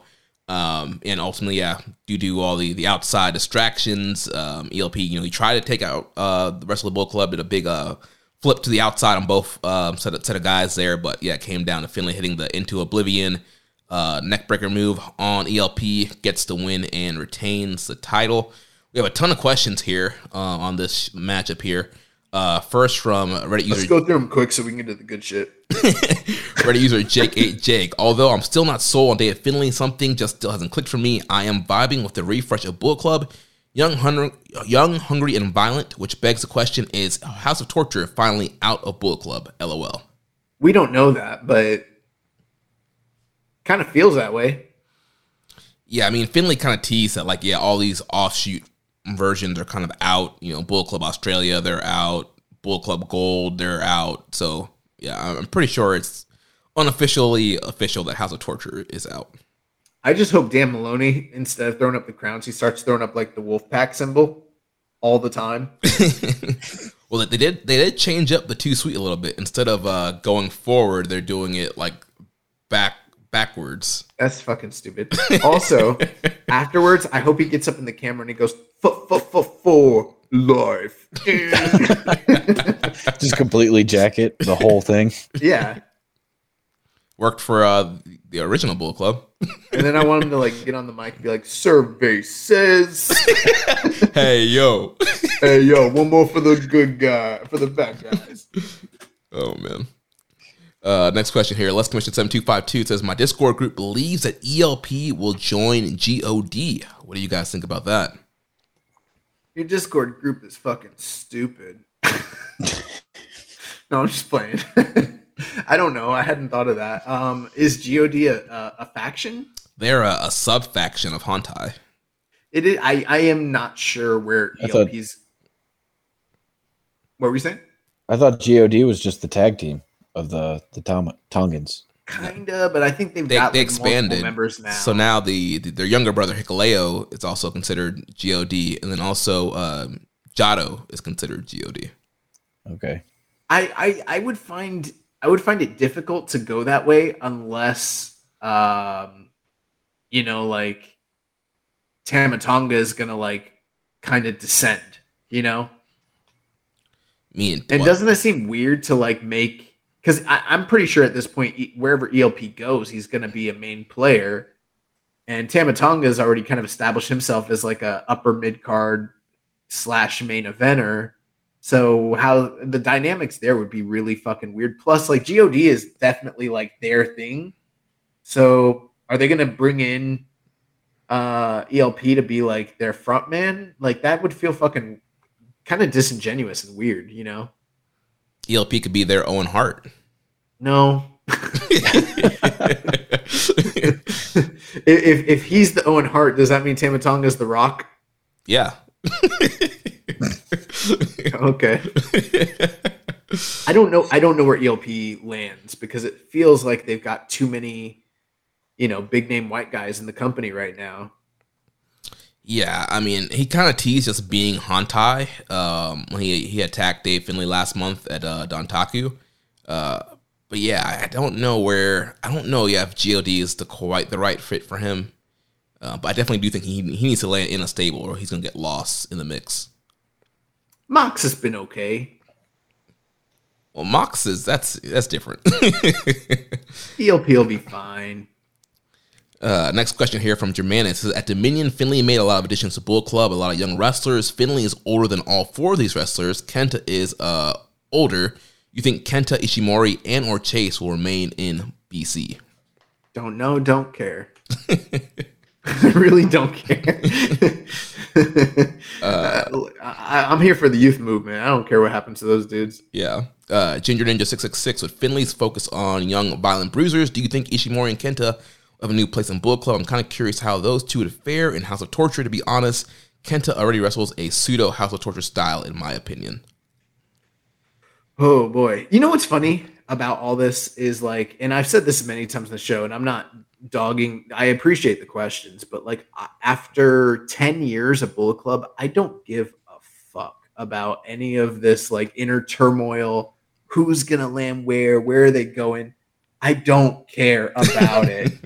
I am only excited about the new people that they brought in who seem like they're very promising and have like an upside, but like Ishimori, don't give a fuck.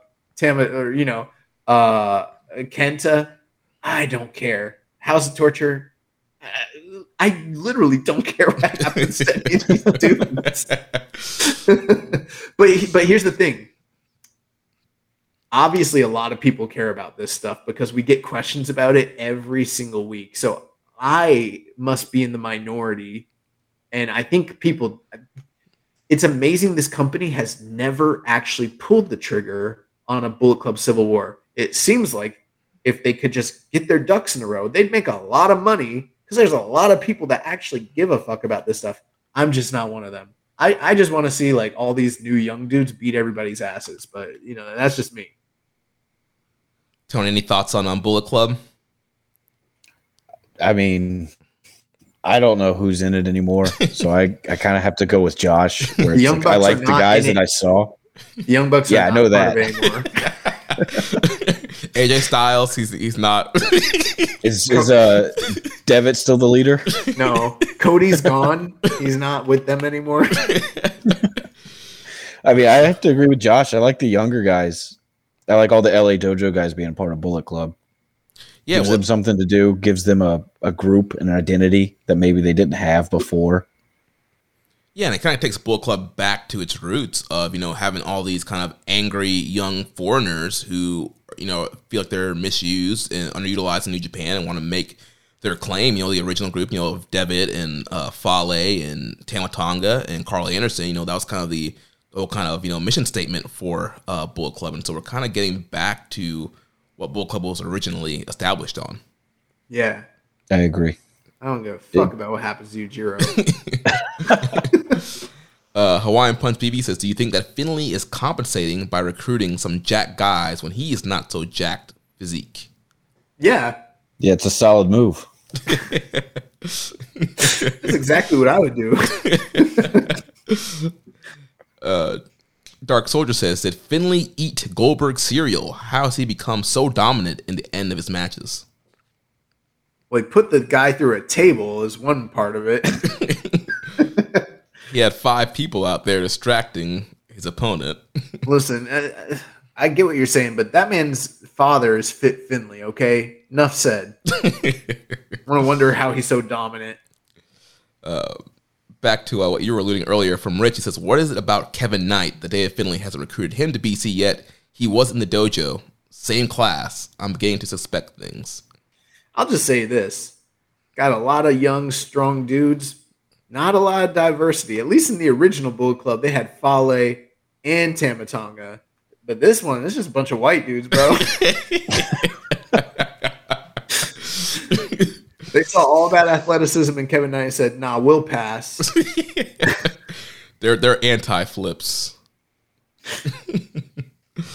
X Ethan says, the age-old question must be answered again. Do you think we will see a Bullet Club split finally, given Finley has created another side of Bullet Club? If somehow Bullet Club did split, where do you see wrestlers like Ishimori, Kenta, Fale, and Chase aligning, or do you see them being their own side of Bullet Club or even a different faction? Which we kind of just 9 guys. The group formerly known as Bullet Club. And then Dan Coffin says, which one of these new BC members will eventually turn on Finley? He made a joke about Clark Connors being the new leader of Bullet Club, and I hadn't watched the show yet, so I thought he spoiled me, and I was like, I guess they're going with Clark Connors. I don't know. Let's still have it be Carl Fredericks. Oh, wait, he's not here. Oh, yeah. Eddie Thorpe. Oh, man. Do you think Carl's kicking himself right now? No. He's making so much more money. Oh, man. So let's move on to the next matchup here. 7th match of the evening. And this match was actually supposed to be the semi-main event, but Claudio's plane was delayed, and he was like literally on the way to the building. Quote unquote delayed. Fucking big time asshole. So this At least it's not in the G1, right, Josh? Oh, you gotta move me up. You gotta move me up on the card. I'm not gonna make it. Oh, I gotta be semi-main event. You gotta pay me semi-main event money. Oh. He's like, oh, there's a big storm. Claudio, the weather's perfect. No. I said, where I'm at, there's a big storm.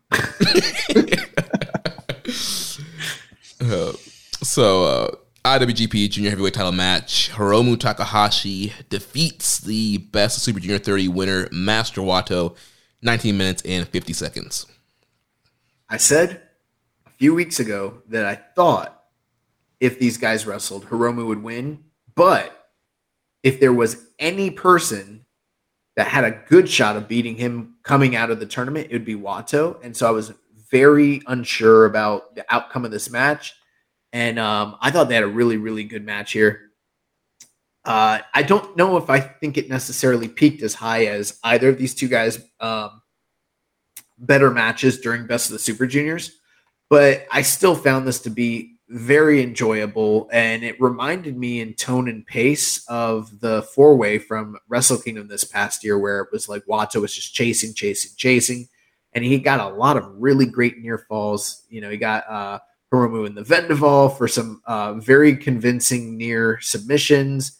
Reseda Mente, he hit him with the Everest German. I mean, and that Everest German was like super established during the Super Juniors tournament that like if he hits you with that, you're gonna lose. So it felt very much like Wato was throwing everything at this guy, and he wasn't able to still secure the 1-2-3. But I felt like he looked like he was keeping pace with Hiromu, and he was on his level, which a year ago we would not have been saying that about Master Wato. So that just kind of goes to show you the good that the booking of Super Juniors has done for him, as well as his personal improvements in every facet of the game. Aside from that, Hiromu was just his usual great self. And, you know, I feel like in a lot of these matches, he's kind of just weathering the storm in these title matches. He's weathering the storm from these guys and then hitting them with his big moves and kind of just getting them out of there. And that's what happened here again. And he's got a quest. He's trying to break the all-time IWGP Junior Heavyweight Tag Team title or, you know, defense record. And I feel like this was the biggest test he's had along that journey.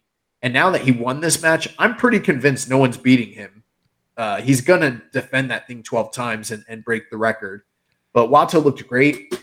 Ultimately, I think the culmination of this is likely that down the line, Wato will be the guy that dethrones Hiromu to finally win the title. That's like going to be his big crowning, you know, achievement essentially. Wato made a fan out of me with this match. Like I hadn't gone back and seen much of his Super Juniors, but I thought Wato was great. Hiromu, I've, you know, always thought has been great, but Wato I thought was awesome.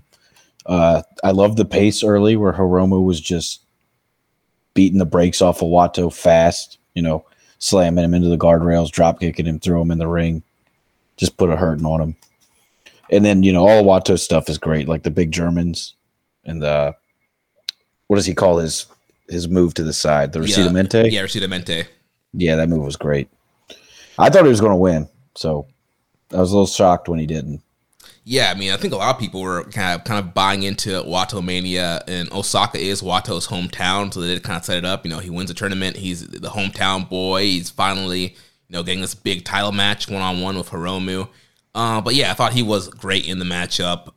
Like Josh was saying, definitely a vast improvement from previous years. You know, you think back to when he first debuted in 2020 in an empty arena to where he is now. It's just a kind of a great journey to see. And yeah, like you guys were mentioning, the Germans were great, and especially, you know, he's really established that Mount Everest variation throughout the Super Junior tournament. So when he hit that, I definitely bit on that near fall. He won the tournament with the Reseda Mente, so I thought when he hit that was another great near fall. You know, we were questioning, you know, where his tornillos at. Well, he busted out a tornillo to the outside to Hiromu. He did attempt for the RPP, but was not able to get that.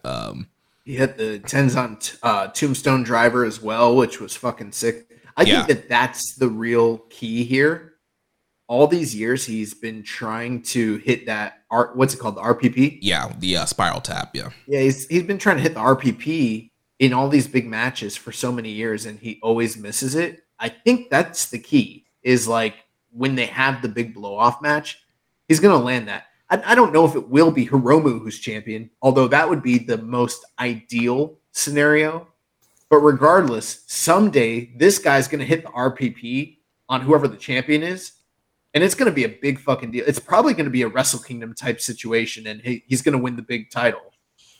Yeah. And they definitely kind of set this whole story up of Wato continuously saying he's going to be the one to beat Hiromu. And so they could have Hiromu get to 12 defenses, and then in that time, Wato kind of gets better, and he's a guy that finally beats Hiromu. What defense number was this one? 6? Yeah, either 5 or 6. I'll look. While you're looking, go ahead, Tony. I was just going to say, I don't remember Wato being anywhere at like on this part of the card last time I was watching a New Japan show. So he must have been, he's moving up quickly. Yeah, I mean, when he first came in, I mean, he was kind of undercards. I mean, he was working guys like Doki and Yoshinobu Kanemaru, and then he's just kind of been mainly in multi-man tags. He did have a tag team title run with Ryusuke Taguchi last year as the team 6 or 9. So yeah, he's kind of been mid-card, kind of upper mid-card, depending on what side of the show. But yeah, in the last year, it's kind of been a big push for him. Last year, they did a 4-way program with him, Ishimori, Hiromu, and Desperado, which was kind of like the real kind of first big push for him getting into the main event scene. So this was his 5th successful title defense, and I'd have to look again, but I think the all-time record is when Heat held the title, and I think he had 11 successful defenses. So I think that Hiromu needs 12 to beat that record. Yeah, and he's going to go in a little bit of probably of a dry spell for July with Super Juniors or with G1 happening. I know they're doing the Junior Festival in August, so maybe he'll get a defense there and then some more defenses during the fall. I feel like they're going to need to find some other creative ways for him to defend the title in the meantime, whether that's shows in America or maybe even potentially shows in other promotions. I don't know the new, bro, it's so hard to keep up with everything going on with New Japan adjacent stuff, but like I know he's got like a date in Dragon Gate coming up apparently soon. Yeah, July. Yeah, he's going to be on Kobe Festival. Yeah. So maybe that could lead to something, you know? Yeah, definitely. Also, there's Forbidden Door, there's Fantastica Mania in Mexico. There's a couple different spots interpromotionally that he could defend. It just feels like they need to do that because they don't defend this title frequently enough, and with especially during the G1, it becomes basically dormant the same way all the other titles do. Yeah, they're defending it more than last year, though, it seems. Right now they are. Yeah, they're making that concerted effort, but to get to that, I mean, unless they're going to really draw this title reign out for even greater than a year, then maybe that's on the table as well. I don't know, but if I was them, I would maybe look at defending it in America, maybe in like All Japan or Noah or something like that, Yeah. We had a few questions here on this matchup. Okay, 890 says, with Wato coming up short at the 2 biggest junior matches of the year, is he going to get his redemption and be the one to dethrone Hiromu? I'm hoping so. We'll see. Could be. That's what it kind of seems like they're kind of laying the groundwork for. Hawaiian Punch BB says, is Wato now known as the waitee to the Grandmaster? What does that mean? I think he's just trying to do a play on the name. Now I think he means like wait to the Grandmaster, like Wyatt to the Grandmaster. I don't know. Maybe he just typoed. No, I think he was trying to just do a play off of Wato and way to the Grandmaster. I would like to figure out what that even fucking means eventually. He's on the way to become the Grandmaster. No, like when, they need to do like a interview with him and be like, "What did you fucking mean when you said you're the way to the Grandmaster?" Oh, this is something he said in an interview. What was that was his nickname when he came into the company. It's still his nickname. Yeah, Master Wato, the way to the Grandmaster. Like, okay. What? It's a state of mind. Yeah, I guess. Then Dark Soldier says, do you feel Hiromu so far is the best champion in New Japan this year? All his matches have ranged from good to great, and all his opponents look like they have a chance of winning. That might have to do with it being the junior belt, and they've been more willing to ping-pong titles around since 2020, but the point still stands. What say you? It's a tough call. He probably is the best champion in the company this year. It's a toss-up between him and Zack Sabre Jr., but I think he's had more big...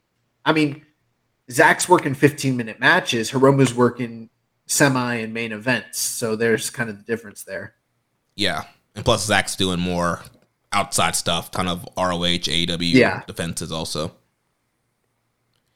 So moving on now to the semi-main event of the evening, we had the never open weight 6-man tag team titles on the line. the champions, Kazuchika Okada, Tomohiro Ishii, and the ace, Hiroshi Tanahashi, they defeated the members of the Blackpool Combat Club of Claudio Castagnoli and Jon Moxley and Shota Umino. Yeah, this match fucking ruled. It was definitely like part 2 of the match that we got in America just a few weeks ago, where Claudio wasn't in it, and instead we had Wheeler Yuta. This was basically, in a lot of ways, just a continuation of that match. And there was a lot of really cool callback spots between the two matches. The crowd was really like feeling it, really into everything. And that's one of the other cool things when you have these big shows and you bring in the outsiders, the guys that aren't around that often, but you use them in the right ways. That's what they did here with, Jon Moxley. This is the first time he's been back in Japan since pre-pandemic, and then Claudio has never worked for the company. So that was really cool. And I thought that Shota Umino looked really, comfortable. He's just coming more and more into his own and improving night after night. The heat between him and Okada was really apparent all throughout the match, and Okada's just being a dick and, just being this grumpy old man who just beats everybody's ass is fucking awesome. And seeing him and Jon Moxley mix it up, seeing him and Claudio mix it up is really, really cool. I don't think, for me personally, I saw, like, for a lot of the Western audience, I think this was what many people considered the match of the night. And I could definitely see why. Plus, I think there's a lot of Western appeal considering who was in it. For me, and I'll just tell you right now, I liked the main event best for the evening. But this was a really incredible 6-man tag. Really, really wild. All over the place. Lots of brawling. Just super heat. And it's building up to Forbidden Door and everything that's kind of following that. So, yeah, this rocked. I love pissed off Okada, where he was just beating up Shota Umino. I thought that was great. And then the headbutt Ishii got on Moxley was awesome. Oh, yeah. He busted him open. I wasn't sure if that was hard way or if he just bladed, because he always blades. So it really seemed too quick for a blade. I don't know, man, but he got him with that headbutt. I think he just split him open. And it's probably a receipt from their G1 match a few years back. I've been waiting for this. Actually, you know what it probably was? Moxley's just that dude. He was probably in the back. He's like, when you headbutt me, you fucking really headbutt me. I mean, that's what I thought. I was like, he probably just asked for it, or it's understood at that point. You lay that shit in. Moxley had just had that match at the AEW show, so like his skin may have still been a little soft, and that headbutt just split him both open. Yeah. But I thought when you it say was that great. match, you mean every match that he's in? Yes. Every time he wrestles.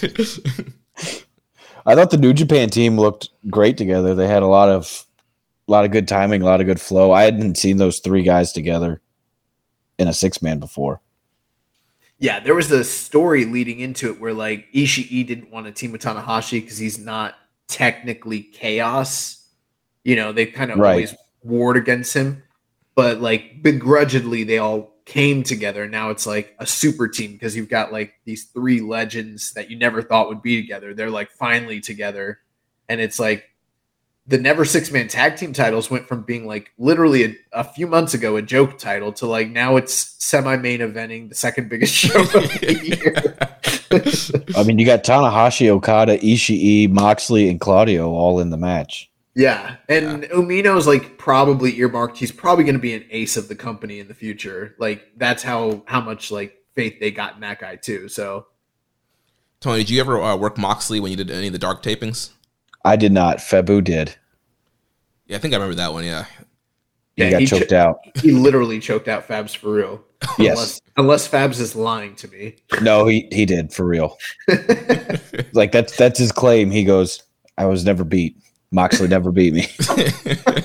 He choked me out, and the referee stopped it.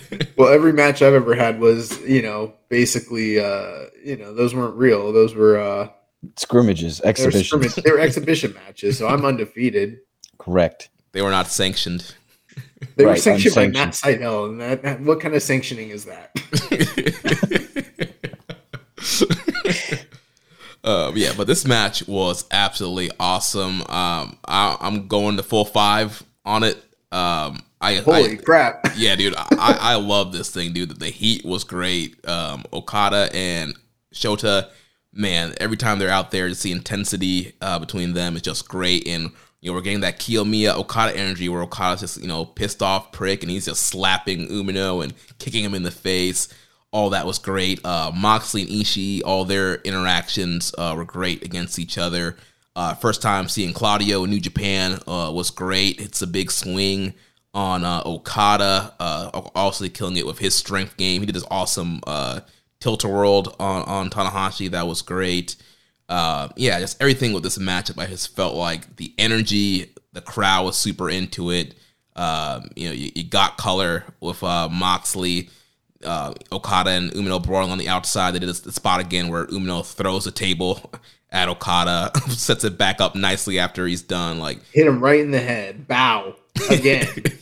Yeah, like there was just so much great about this match. I mean, we could run down all the moves, but like there's just everything in this I thought was just great, super clean.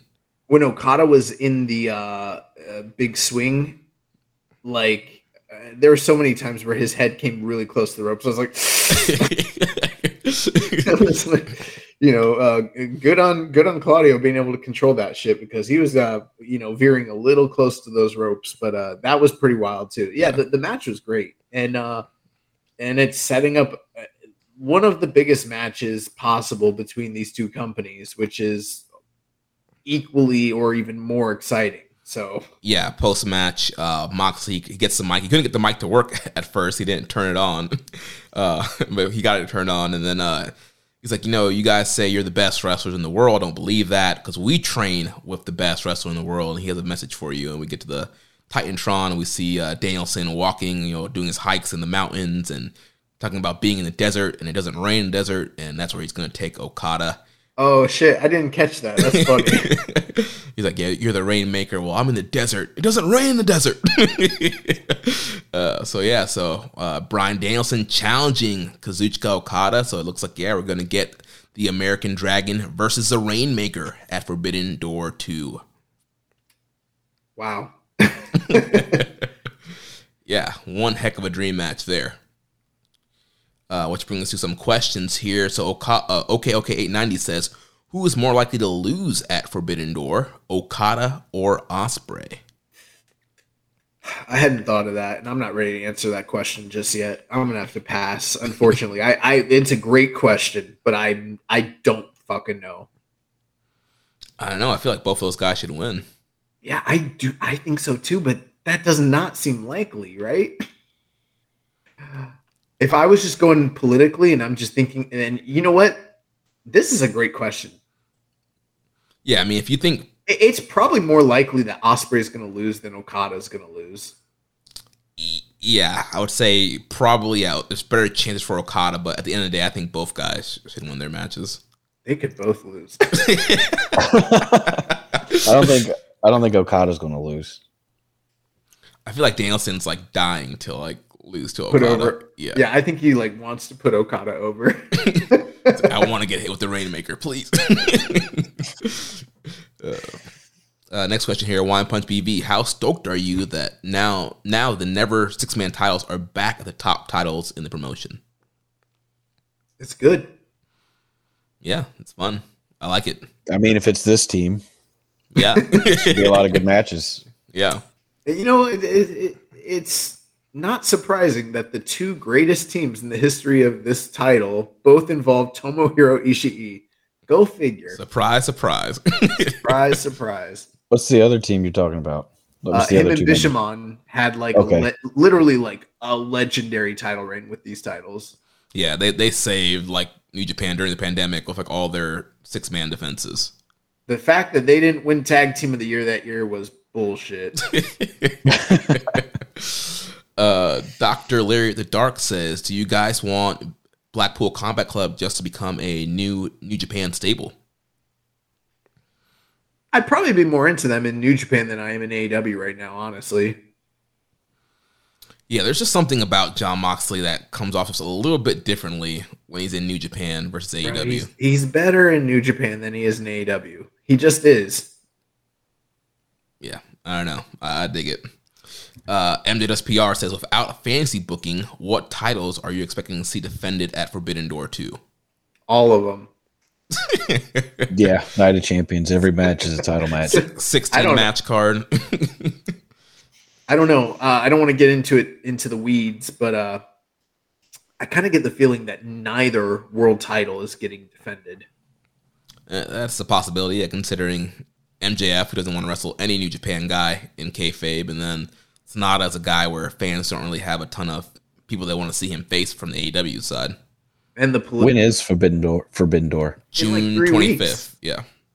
Oh yeah, they don't have anything like lined up for either of the titles then. Well, they got time, they could whip something together, but it's like there's so much politics involved. It might just be safer for them to just have Kenny and Will be the main event and just have that title be the main focus. Yeah, I mean, they are in Canada, so main eventing with Kenny makes the most sense to me. I mean, and here's the thing. I think MJF is great. I think Sonata is great. Is that there's not a single match possible. There's literally not a single match possible that you could arrange for either guy that's going to be able to compete with Will Ospreay versus Kenny Omega and Bryan Danielson versus Kazuchika Okada. Like, it's not happening, bro. I don't care if you bring back like Kota Ibushi. It's not happening. Yeah. There's nothing. Bret Hart could come back in his prime and, steps out the time machine and just Luthez couldn't save this shit. I don't know. Bruno Sammartino is not walking through that door. Pedro Morales. Bro, listen to me. If you bring in Kenta Kobashi and Kurt Angle and put them in matches with those two men, they're not going to be able to compete with the matches we're about to get from these other four guys. It's done. Don't have the titles defended. Trust me. You're asking for trouble. Oh, man. All right, let's go to the main event here. Speaking of Sonata, he defended the IWGP World Heavyweight title against Yota Tsuji, and he defeated Tsuji 17 minutes and 1 second. My match of the night, I loved this match. I really, really, really enjoyed this match. And it was such a great change of pace from the traditional house style of New Japan's big main events that's always going over 30 minutes. This match went just over 17 minutes and barely by like a second. And, we had Sonata coming out here. Sonata looks like $1 million. He's surrounded by just 5 guys. And then there's that dichotomy where like, he started off this year a member of LIJ. He left LIJ, found his fortune, became a top player, became the champion, and then Tsuji shows up, and like we haven't seen Tsuji in this company at all since he left. Like, yeah, he's been doing other things. He's been in Rev Pro, he's been in CMLL, but we haven't even seen him wrestle any matches. The only match that we saw him actually, I scratched that. He worked 2 nights last year during the Royal Quest tour when New Japan was in England. Mm-hmm. And he had that one singles match with Ishii, which was fucking awesome. But like realistically in the kayfabe, we have not seen this guy whatsoever. And he hasn't worked a proper match for New Japan in years. And there were a lot of unanswered questions. He came out. He's a full-fledged member of LIJ. One thing that I thought was incredible was how the match started and like Tsuji just stands there and he throws up the fucking fist and he's got that shit eating grin. Mm-hmm. And all of LIJ is like looking really confused. They're like, do we want to fist bump this dude? And like it felt like he was saying, I'm the man now in this group. I'm the leader. Like, I'm the leader. I'm the captain now. Yeah, look at me. And then like Naito's like, all right, I'll do it for one night.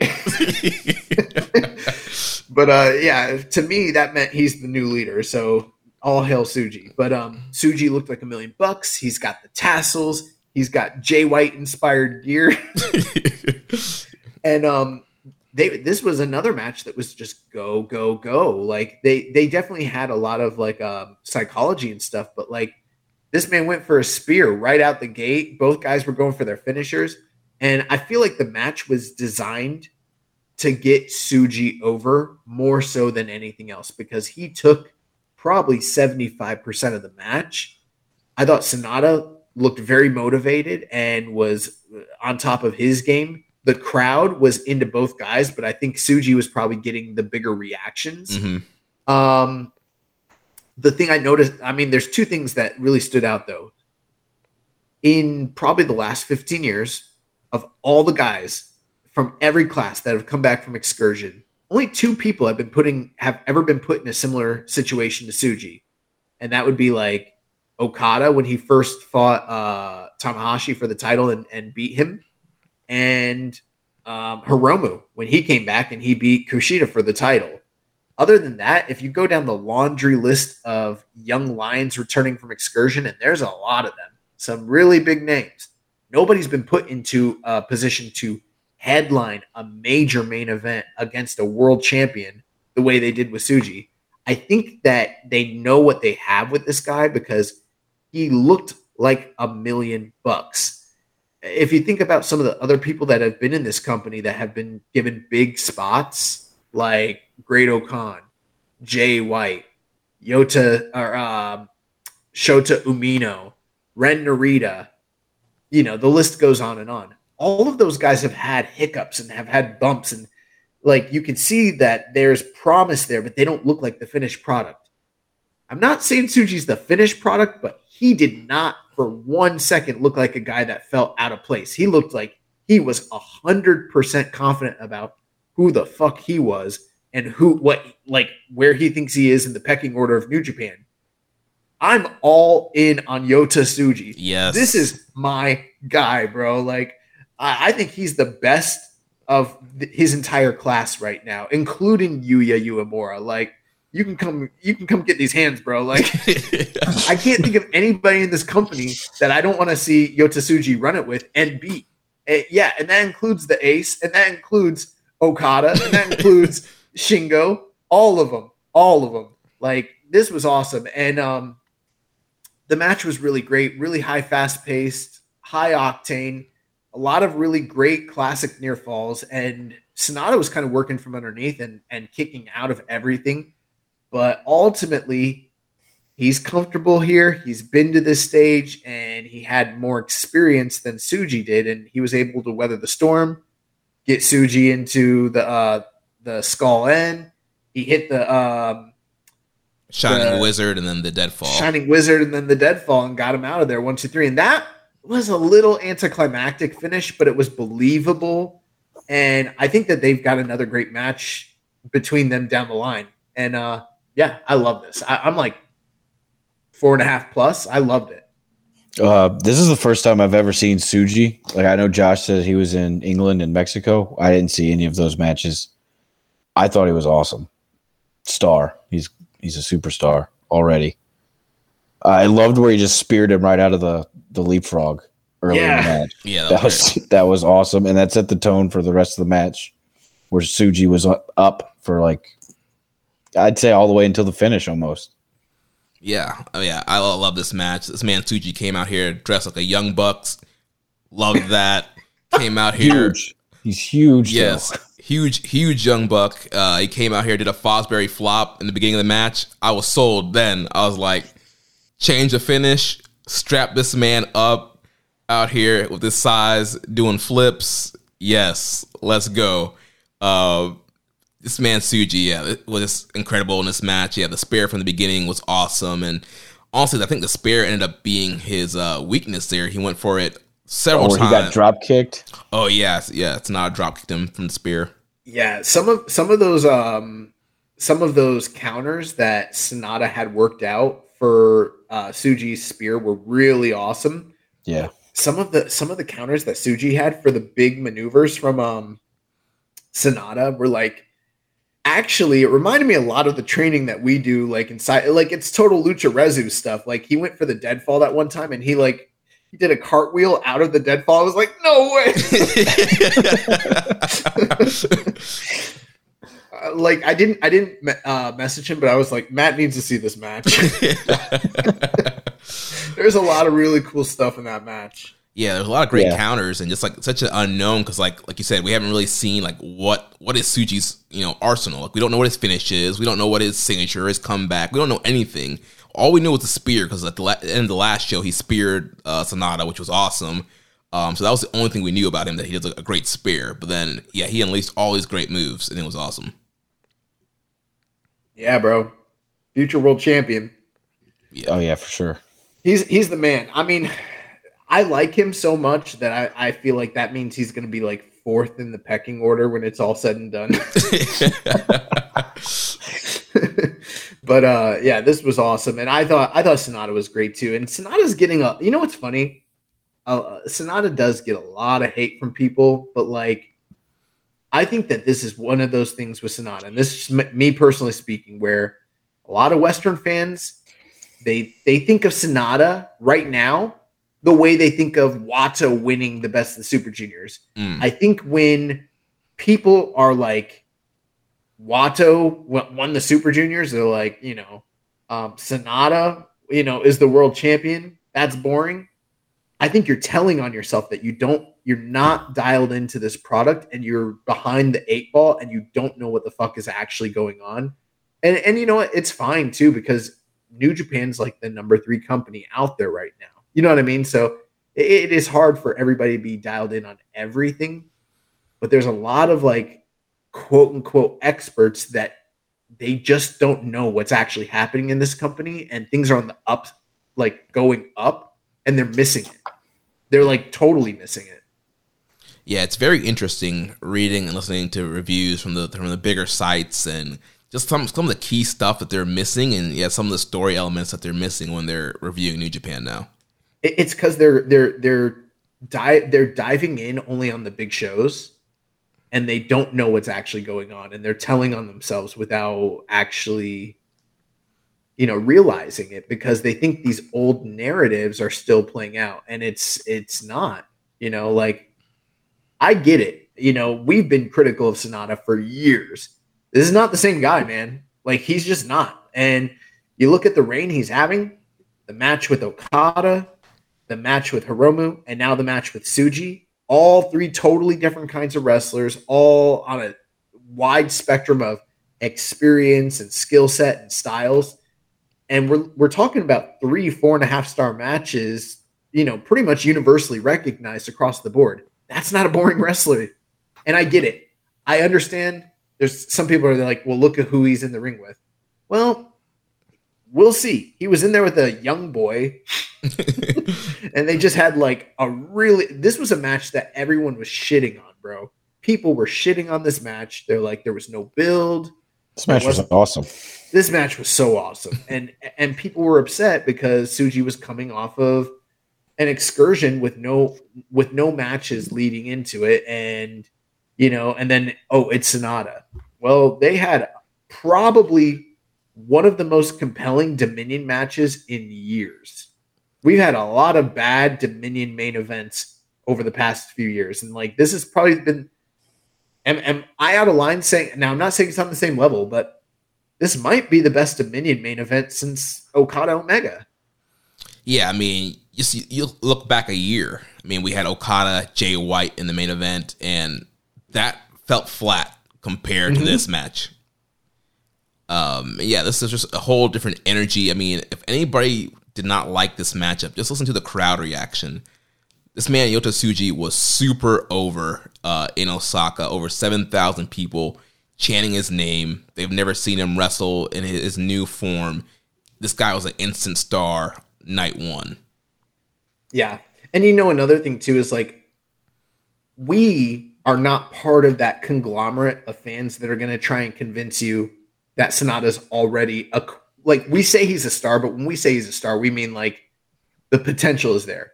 We're not going to sit here and say he's so quote unquote over, right? Mm-hmm.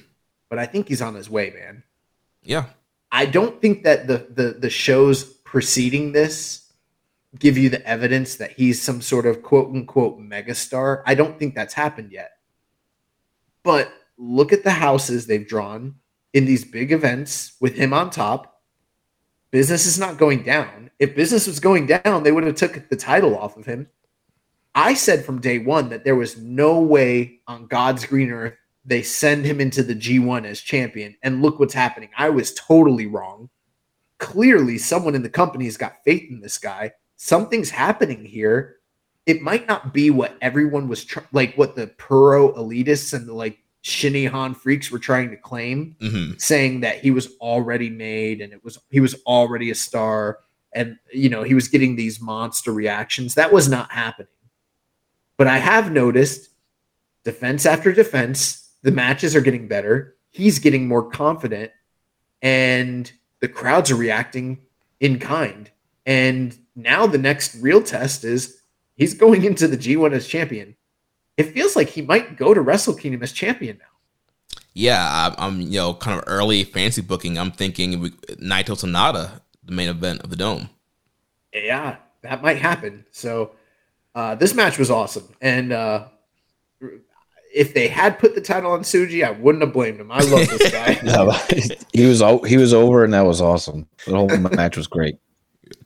We got some questions here on this match. First, Rambone Slam Pigs, his thoughts on Tsuji's performance in a Big Show main event so soon after coming back from excursion. I thought he held up his end well, and the moment didn't seem too big for him. The best post-excursion performance since Okada in 2013. Yeah, I mean, we've seen a ton of young lions come back since then. Okan, Narita, Umino, Hiromu, Jay White. A lot of guys have come back since we've been doing this show, but yeah, none of them. Evil. Yeah, Evil. Yoshihashi. Yeah, I think Tsuji's definitely up there. Let's see here. Next question from OK890. How do you feel about Sonata's short main events compared to the usual New Japan mains? Is it refreshing or lackluster? Refreshing. Get to it. Not every match has to be an epic. Right. We don't need the 30, 45-minute, hour-long title matches every single time, because if you do that every time, then they're not special anymore. Has this been his normal, like 20 minutes, 15 to 20 minutes? I think they have been a little shorter with Sonata, yeah. But, over the New Japan is known for having these long, classic matches. They don't normally go 17 minutes in the main event. Yeah, I mean, there's some other matches on this card that were longer than the main. But yeah, I'm liking the pacing and the length. I mean, if they're this quality, I don't see any reason to change it. This match was great, and I thought Sonata was great the whole time. The other question here is, would you keep Tsuji in the main event scene? I mean, yeah, I would, but I don't know if that's the plans that they have for him. You know what I mean? Yeah, I'll see now, well, I guess it's kind of in question, I guess, if he's still in LIJ, because post-match, they left him there by himself. But with him being in LIJ, I mean, obviously he's in one of the top factions, and he has to surpass Shingo and Naito as the top heavyweight. So I think he'll probably have some big matches, but I'm not sure if he'll be, obviously challenging for titles every month. Yeah, it kind of probably feels like when like, for instance, when Sonata first came in, he got big wins in the G1 over like Tanahashi, people like that. And it was like, oh shit, he might be a main eventer. And then he wasn't. if we're going to go by Gato's booking, this was probably like, here's your test. Now let's scale back and let's get you plugged into a tag team, or let's get you plugged into like KOPW or the US title, something like that. Like, they're probably going to move him to the mid card, honestly. Yeah, kind of build him back up. Yeah. MJSPR says, now that Narita, Shooter, and Tsuji are back, whose work do you like the best, and do you think all three will be IWGP World Champions in their careers? I think so. But, you never know. And then, obviously, Yumura's still sitting out there in the wings, and he's incredibly talented as well. But they got 4 pillars. 4 real pillars. Tony, have you seen much of Narita and Umino? No, I haven't. This was the first time I've ever seen Umino wrestle this show. I know of Narita, but I couldn't tell you. Have you ever seen Shibata wrestle? Yeah, I know he's like little That's all. Shibata, that's all you right? need to know. Yeah, I mean, all three of those guys are great. Like you mentioned too, yeah, Yumura's still out on excursion too, and yeah, in the video package for the 6-man match, they had the whole like new generation versus current generation. Well, yeah, they're really building up this new generation, and I do think like all those guys are going to be like our new set of main eventers. We're going to get several domes with like Umino versus Suji and Umino versus Narita and Narita versus Suji. Like there's going to be a ton of great stuff coming from those guys. Bro, it feels like 2013 in New Japan right now. Yeah. Yeah. People talking shit. Saying this company was dead. Dr. Larry the Dark says, new wave of main eventers, Sonata and Finley have really jumpstarted the new main event style. How do you guys feel about the sprint style main events without the feeling out periods? Personally, it reminds me of Choshu and Tenryu getting right to the point. Like, to me, it's really fun. Yeah, I mean, that's something that, Choshu is really known for, and Tenryu to another extent, where, like, he really revolutionized the working style of New Japan, where, like, they said he worked in this speed burst style where the matches went short, very high octane and high impact, and they could end on a win. And I like that, but I also don't think that every match needs to be that way. Me personally, my idea of pro wrestling is that I probably align closer to, like, I don't know if you've ever heard John Moxley talk about his philosophy behind pro wrestling, but he's like, there's no reason it should be just one thing. It could be whatever the fuck you want it to be. There's many different ways to work a wrestling match. Just like when you're watching real fighting, a fight can go 5 rounds and be epic, or it could end in a snap, and anything in between. I like that. I like when there's unpredictability. As long as, like what Tony said, as long as the quality is high, I really don't care how long or short the match goes, realistically. Yeah, Tony, as a wrestler, do you kind of have a preference when you're going out to shows where if a booker's like, I want you to wrestle a long match or a kind of a sprint style? Do you kind of have a preference or any kind of thoughts on that difference of psychology? He wants to get his shit in. 45 minutes, get all my shit in. No, I mean, it's dependent on the day, the opponents. We're working a lot of tags right now, so it's like, what are these guys? How are they? Like, what style are they? Are they bigger than us? Are they the same size? Is one bigger? Is one smaller? Are they less experienced? Are they more experienced? What weak point are we going to try to expose of theirs? Yeah. Are we going to follow the rules, or are we going to not follow the rules? Because we just make it up as we go. A lot of times, are we going to cheat today? Maybe we will. Maybe we need to cheat. So, like, I feel like are trained in both. We can go out and do a 3-minute sprint, or we can have I think the longest match I've had was a 45-minute tag match with an old man. So, like, we can do whatever's needed, but it's different every day. It's different every match. In terms of never have the same match twice. As like a fan, your enjoyment of wrestling, I mean, what you prefer in like a main event? I like both because I've enjoyed the classic style of the slow build, long main event. Mm-hmm. And I also like the matches that are 10-minute sprints, like the Archer Osprey match. Yeah. I know that's not a main event. That wasn't a main event match, like but so I mean, I like both, and I really like how when you put it, if it's unpredictable and it's not what I thought they were going to do. Mm. Yeah. So, like, I really got into this match when he speared him out of the leapfrog. I was like, oh, okay, here we go. We're going into something. We're not going to follow what I thought we were doing, which was the normal 33 minutes classic style for a main event. When he speared him out of that leapfrog, I was like, okay, we're cooking a little faster here. Yeah, no headlocks, no, arm ringers, no feeling out pace, none of that. Like, straight to the big moves. Well, then, yeah, and there's nothing wrong with either way. Like, it's just who who are the two people in the ring? Right. And what's the story? What are you trying to get over? I mean, that's the cool thing is like these guys are probably going to lock it up again someday, maybe even in the G1 this year. We don't know. And maybe the match is different the next time. You know what I mean? Yeah. Because it should be different. Tsuji tried to sprint him. It didn't work. Maybe he tries to ground him the next time. It's hard to tell, you know? Yeah.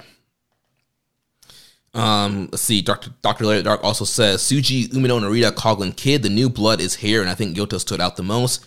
Hell, if New Japan scoops up SB Kento, and if they convince Kaito to jump, they could be set for the next 20 years. Who are you guys thinking makes the biggest statement in G1? And do you think Eddie Kingston, coming off hernia surgery, survives the tour? It's a lot of questions rolled into one. Yes. New Japan has an embarrassment of talent, which is really a testament to the one thing that they're doing right, that their bigger competitors in AEW and WWE fucking suck at, which is they don't know how to create talent from the ground up. They only know how to sign guys from the outside that may or may not pan out. And they're good at that, but they don't have homegrown talent. That's what New Japan has. They didn't, during that whole bidding war, they could have signed, hypothetically, a lot of people, but they didn't. And instead, they trained these guys and they invested. And now they've got like 8 or 9 different people waiting in the ring. I always say rings, waiting in the wings. And that's exciting. So it's very, very good. And yeah, I think we all have the best wishes for Eddie Kingston, and hopefully he has a great tournament. He's fully healthy. Yeah. And last question here, Rainbow and Slab Pig says, Tsuji, Narita, and Umino all seem to be slotted for prominent roles going forward. The LA Dojo guys now also are in the picture. Any thoughts on the overall talent level and the strength of that generation of young lions relative to other generations?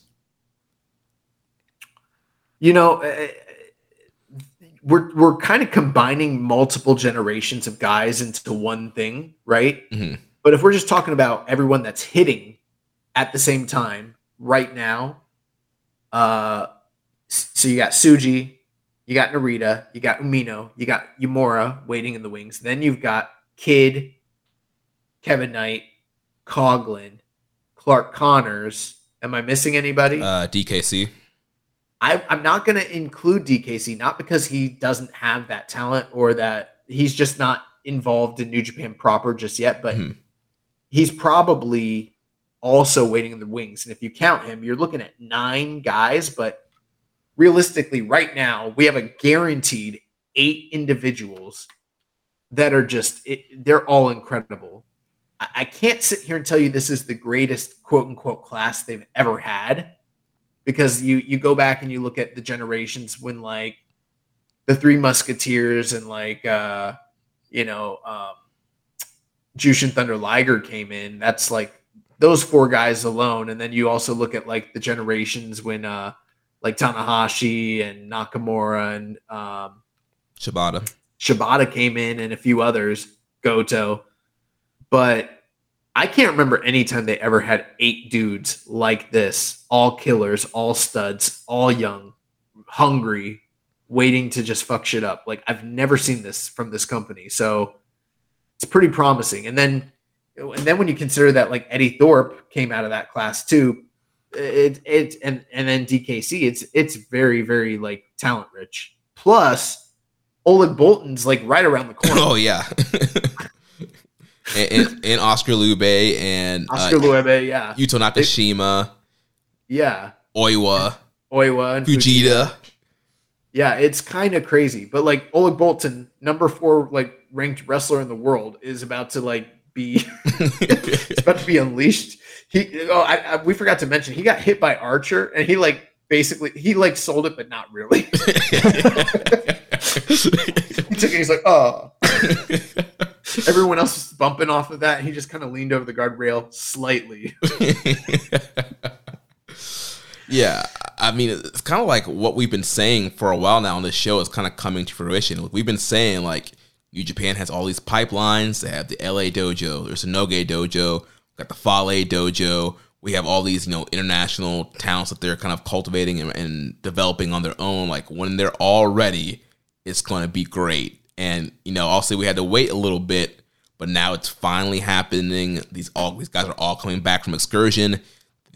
Finally the LA Dojo boys are being plugged in. Like you mentioned, Yuya Uemura, he's going to be coming back soon. And then we're going to send off, Oleg and Oscar and Vegeta and Nakashima. And when they come back, they're going to be great too. It's like the pipeline's incredible. And now with the whole new Japan Academy system, and also there's just still the Fale Dojo, like you're still like this kind of endless pipeline of talent.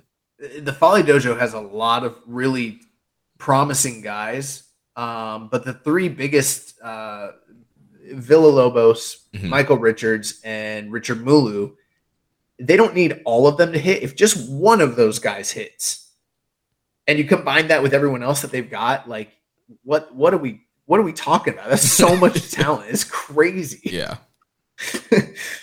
Bro, like, and I'm not trying to be, I know we've mentioned WWE this episode more than we normally do, but like, have they ever had 10 guys come out of their program ever that were on this level? And I'm talking about combined cumulative from all times.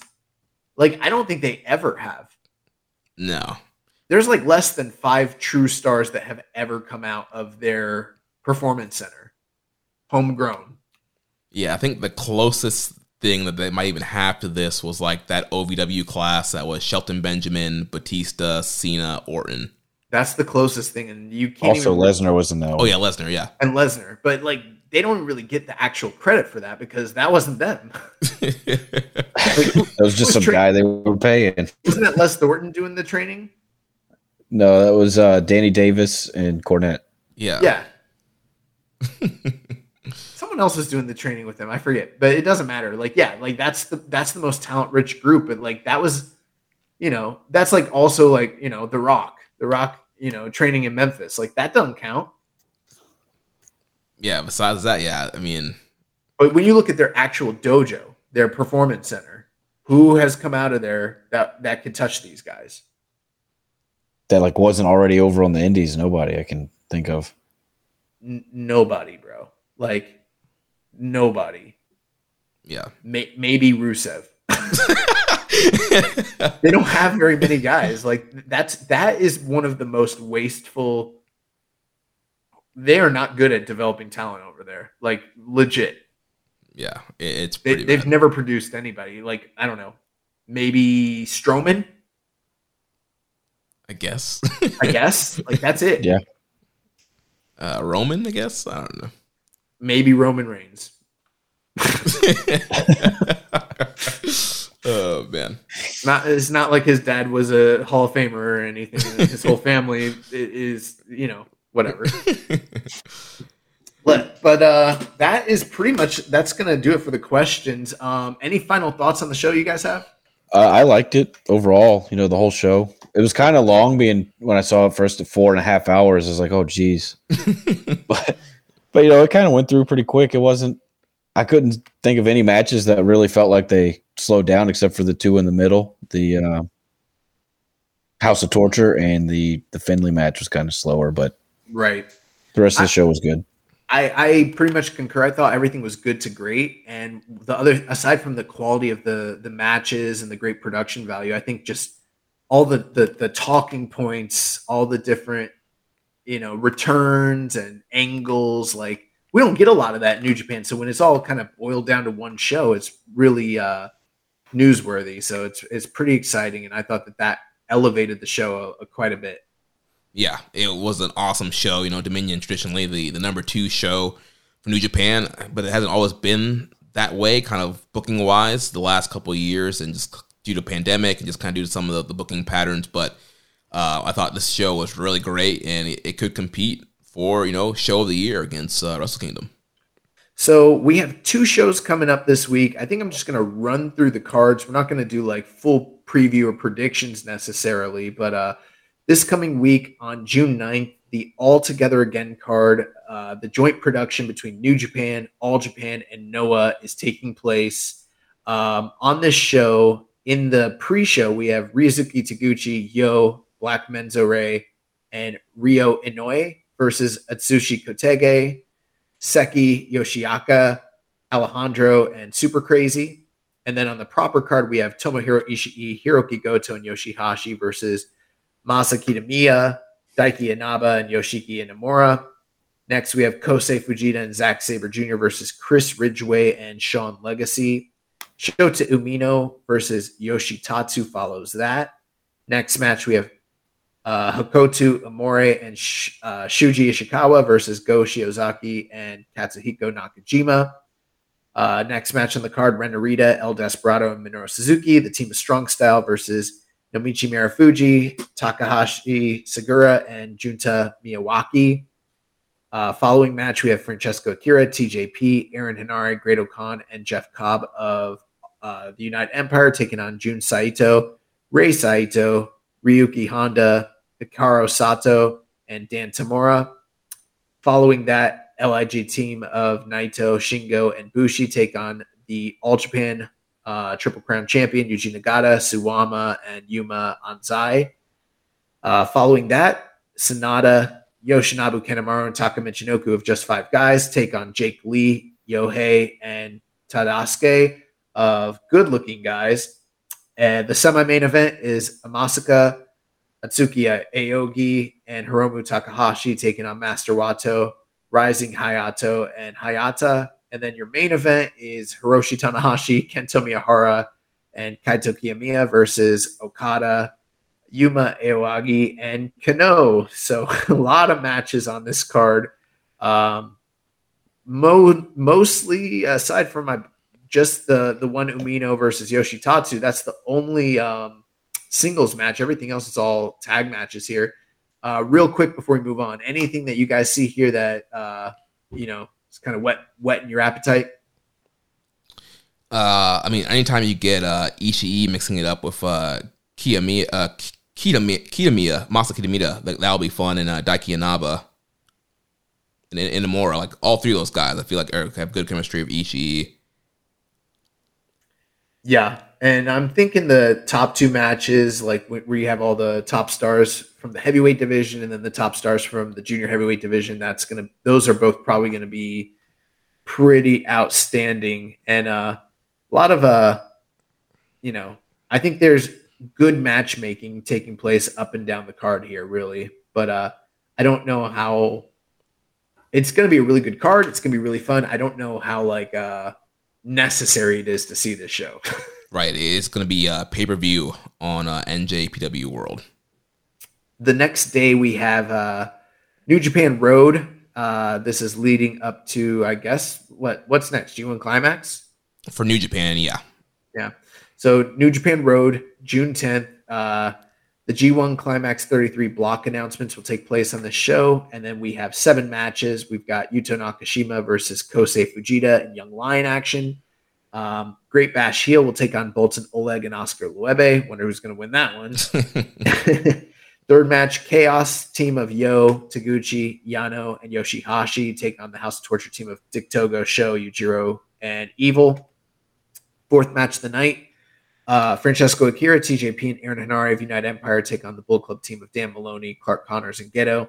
Fifth match of the night, Oiwa and Goto take on Bullet Club's new team, the War Dogs, Alex Coughlin and Gabriel Kidd. So we're going to get our first look at this new Bullet Club tag team making their debut.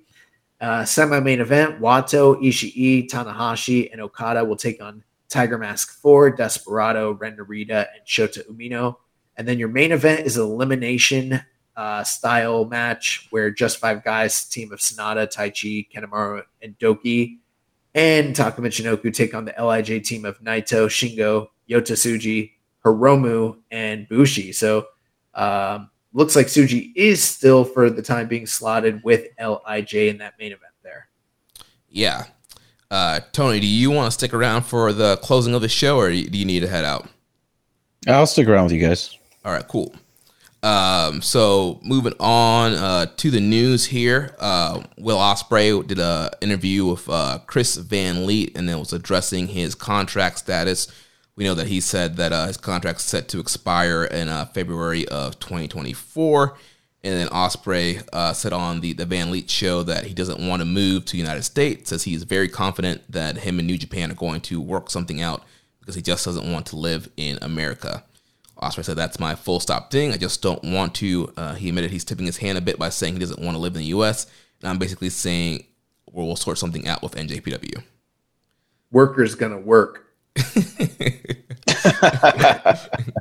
I will say this, though, in defense of Ospreay, this is something he's been saying for years and years now. Like, he's had his contract come up, and he's always said that he has no intention of working in or living in America. He didn't want to go. He had offers from WWE. He didn't go there. When Ring of Honor was still, a major thing and there was no AEW, he was working there, and he did not enjoy working and traveling and living in America. He'll come here periodically to work shows, but he doesn't like America for whatever that is. He just doesn't want to live there. So I'm not saying that there couldn't hypothetically be like Tony Khan or Vince McMahon or whoever it is that owns WWE in a couple of years, if they want to cut the check. I'm sure there's probably, and I'm just guessing, I'm sure there's got to be a number that would be enticing enough to maybe get this guy to cross the bridge. But, he seems to really love New Japan. So I wouldn't be surprised if he is being genuine, because he's been pretty consistent in that message for like 7 or 8 years now. Yeah, I think the only difference is now, I think he has a little bit more other people talking in his ear now. We know he talks to Jericho a lot. He's got a lot of advice from Jericho on how to be a heel, and you could have guys like that kind of say, hey, you need to get your big money run in America. I mean, I wouldn't begrudge him if that ended up being his path. Obviously there's a lot of opportunity, a lot of money to be made over here. But at the same time, there is that whole thing where like they've never really fully, completely made a foreigner the top guy in New Japan. Mm-hmm. Like there's been guys who've had runs, Kenny, Hogan, Vader, but like they've always kind of been under somebody else. Yeah. I am kind of wondering if like maybe Ospreay like wants that to be part of his legacy. Like, I'm the one guy that really actually made it to the top and wasn't subjugated to an Okada or a Tanahashi or a Naito. Yeah. Because they've never had a foreigner be the ace in this company ever. Yeah, definitely would be interesting to see if that is something, his goal, and does he continue to stick with New Japan to kind of try to achieve that goal. So in other news, we have our first 2 title matches set for New Japan Strong's Independence Day shows. So on night 1, Catch 2-2 will defend the junior tag team titles against Dan Maloney and Clark Connors. And then the main event for night 2, Kenta will defend the Strong Openweight Championship against Eddie Kingston. Nice. Then we'll have New Japan versus All Japan at the Blue Justice 12 event on June 18th. The Triple Crown champion, Yuji Nagata, will join Tanahashi, Kojima, and Master Wato to face All Japan's Yuma Anzai, Atsuki, Yuma Aoyagi, and Kento Miyahara. And like we mentioned earlier in the show, for the first time, Fantastica Mania Festival is headed to Mexico June 30th. CMLL will present Fantastica Mania. And so we have some matches announced for that. Ayudaz, Captain Suicida, and Hombre Bala Jr. will take on La Ola Negra and Okamura. We'll have a Revelos Incredibles de Amazonas tag match with, I have no idea how to say any of these people's names, but Stephanie Vaquer is in the match. Tiger Mask will take on El Satanico. El Desperado will take on Mascara Dorada 2.0. Atlantis Jr., Mystico, and Soberano Jr. will take on Bushi, Naito, and Teton.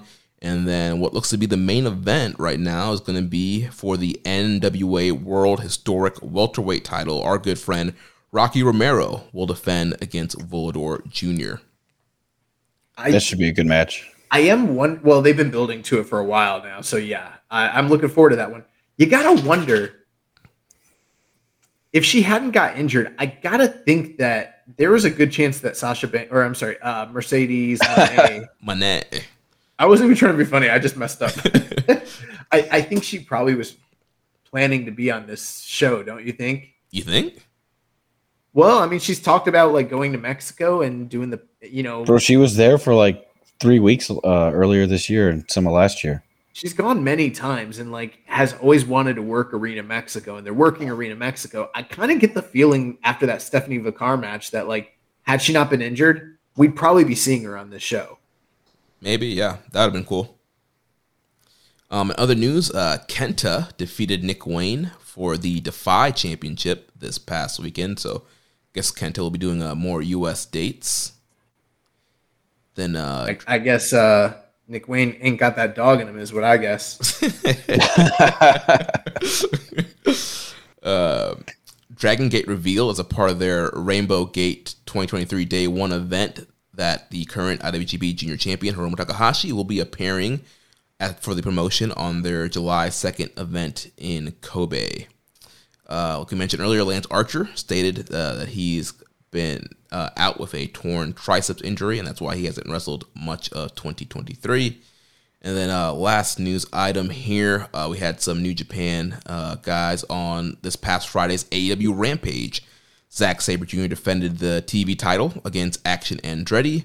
Willow defended the Strong Women's title against Emi Sakura. And then Shibata defended the Ring of Honor Pure Championship against Lee Moriarty. So, Forbidden Door season, lots of New Japan guys on Rampage. I wonder Is Shibata only doing pure stuff right now? Yeah. So far, yeah. I think with Hiromu going to Dragon Gate, maybe we could get him and Yamato.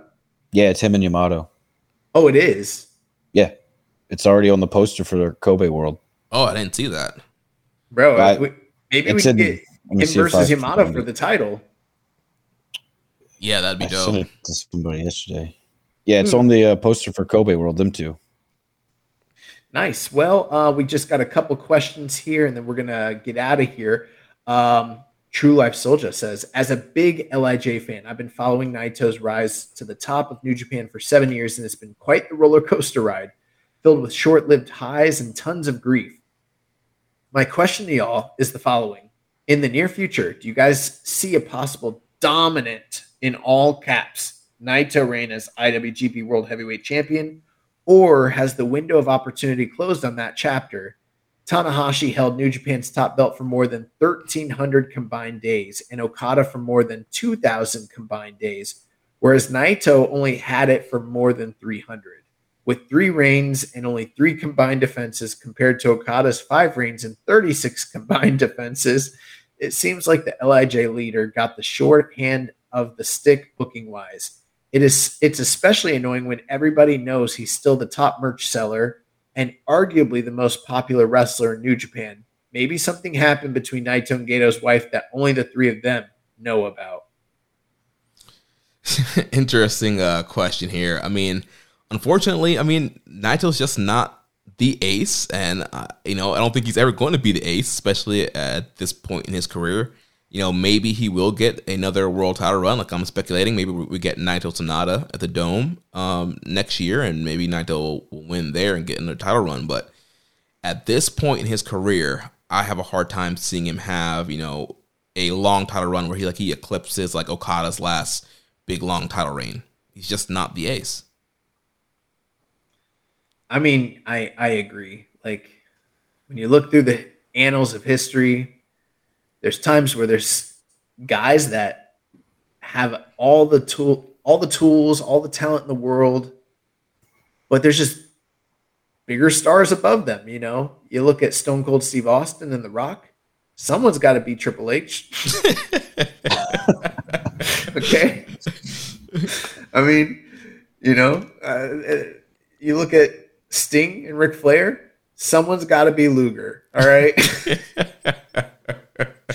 That's Tetsuya Naito, man. I'm sorry. And I got to be honest with you. I don't know that he's the top merch seller in Japan. He might be, but I actually don't know that. I don't have those numbers. And I'm not denying that he is or isn't or anything like that. It is just kind of a situation of timing. He got caught in between Tanahashi and Okada.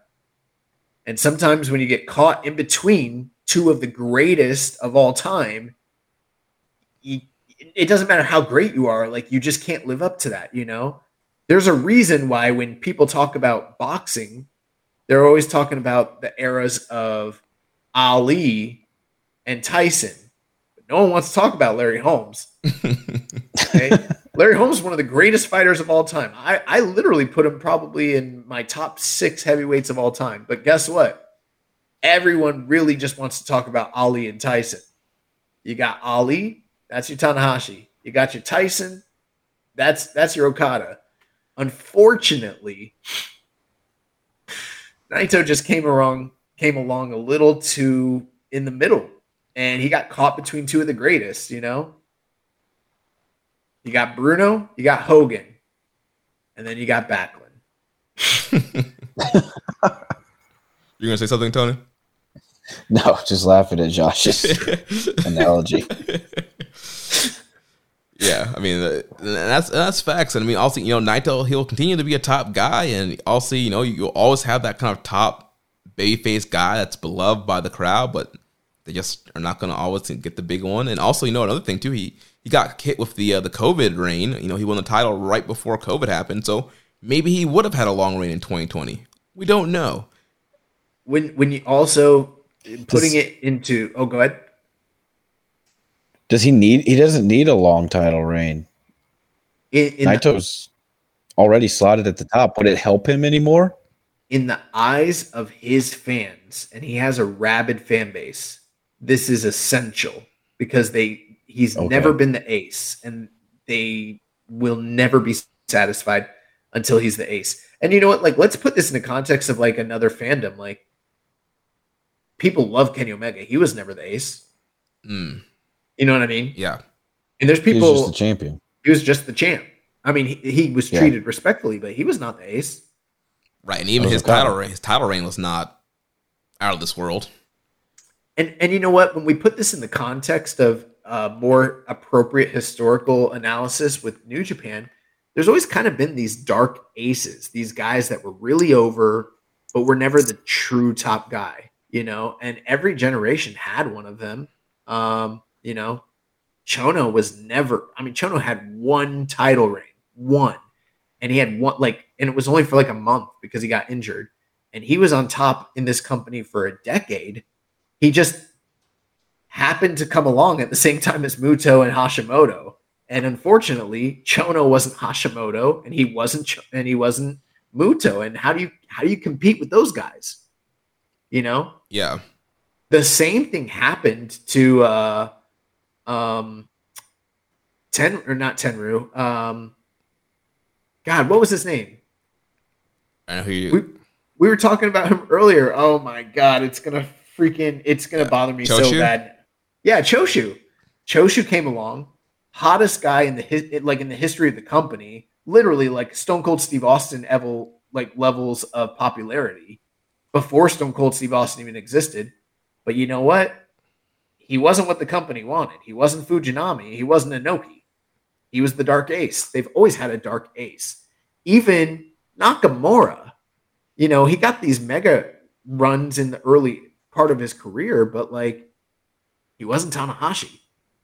Ultimately, he couldn't compete with Tanahashi. Tanahashi became the man, and he always played second fiddle to him.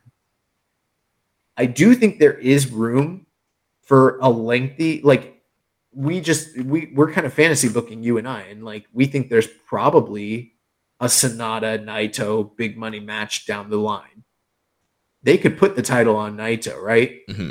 He could have a lengthy run, and maybe that would satisfy some of these people. But like the reality is, look at the numbers. Okay, he has a definitive title run. What now? It doesn't matter. Like Okada's already got 5 title reigns, 36 defenses. I think if you combine with the new title, we're talking about more than that. Like, what are we doing? Like, he's already had a Hall of Fame career, isn't he? Didn't he already make the Hall of Fame? Yeah, I think he got voted in last year, right? He got voted in. Like, what more do you need? Like, Naito? yeah. Yeah, in the Observer Hall of Fame. The only Hall of Fame that matters, the real one. But I think, Tony kind of hit the nail on the head with saying, will it get him more over? Like, I don't think a long title run's going to get him any more over than he is right now. And he's I feel like a title helped Sonata. Right. But it's not going to help Naito. I already view Naito as that level. Now, one thing, Naito's never held this title. It is technically a new title. We're talking about the new one. Yeah. Yeah. So maybe it might be good for him to get into the lineage and all that. And maybe you give him a dominant run, but what is that going to do? You know what I mean? Like, maybe I could be wrong. Maybe there's business on the horizon that could be made out of this that we're not seeing, whatever. But honestly, at this point in 2023 or 2024, if you put the title on Naito, he's the transitional guy to the new generation. To the next guy. Coming. Yeah. He's not that's all it would be. It would be congratulations, thank you for everything you did. But now we're gonna go with the new generation. Come hold this spear from Tsuji. Yeah. That's what's going to happen. And Naito's body has been breaking down for years and years, and he's not the performer he was even 3 or 4 years ago. Yeah. How old is he? He's like it doesn't matter. Late 30s, right? He's in his late 30s, but he's got the knees of a 50-year-old man. Them knees are busted. He can turn it on with the right guy on the right night. If you put him in there with Osprey or Okada, sure, but he's not turning up like he did 4 or 5 years ago. That's not happening. Naito's knees are not walking in that building. They're not walking through that door. Oh man. Anyways, last question. MJ does PR says, what's next for Hanma? He needs to follow the route of all the other old guys and win a title from another promotion. He needs to go to All Japan, challenge Nagata, or go to Noah, go somewhere, get him a belt. He could go to Freedoms. He could go to Big Japan and win the deathmatch title. That's about it. That's all he's got. Yeah. All right. Last thing here before we close the show, recommended match of the week. So last week for the excursion pick, I chose Zack Sabre Jr. versus Michael Oku from Rev Pro's Revolution Rumble from March 26, 2023. Okay, so I got a chance to check this out. Dave was pretty favorable on it. He gave it 4.25. It's sitting at a 8.04 on Cage Match, so pretty good.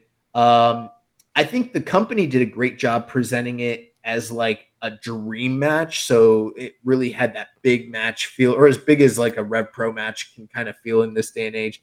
I don't know for me that I see it that way. Even though I like Michael Oku and I know he's been elevated in their kayfabe, I don't see him as to me a dream match would be Zack Sabre coming in and wrestling Pac.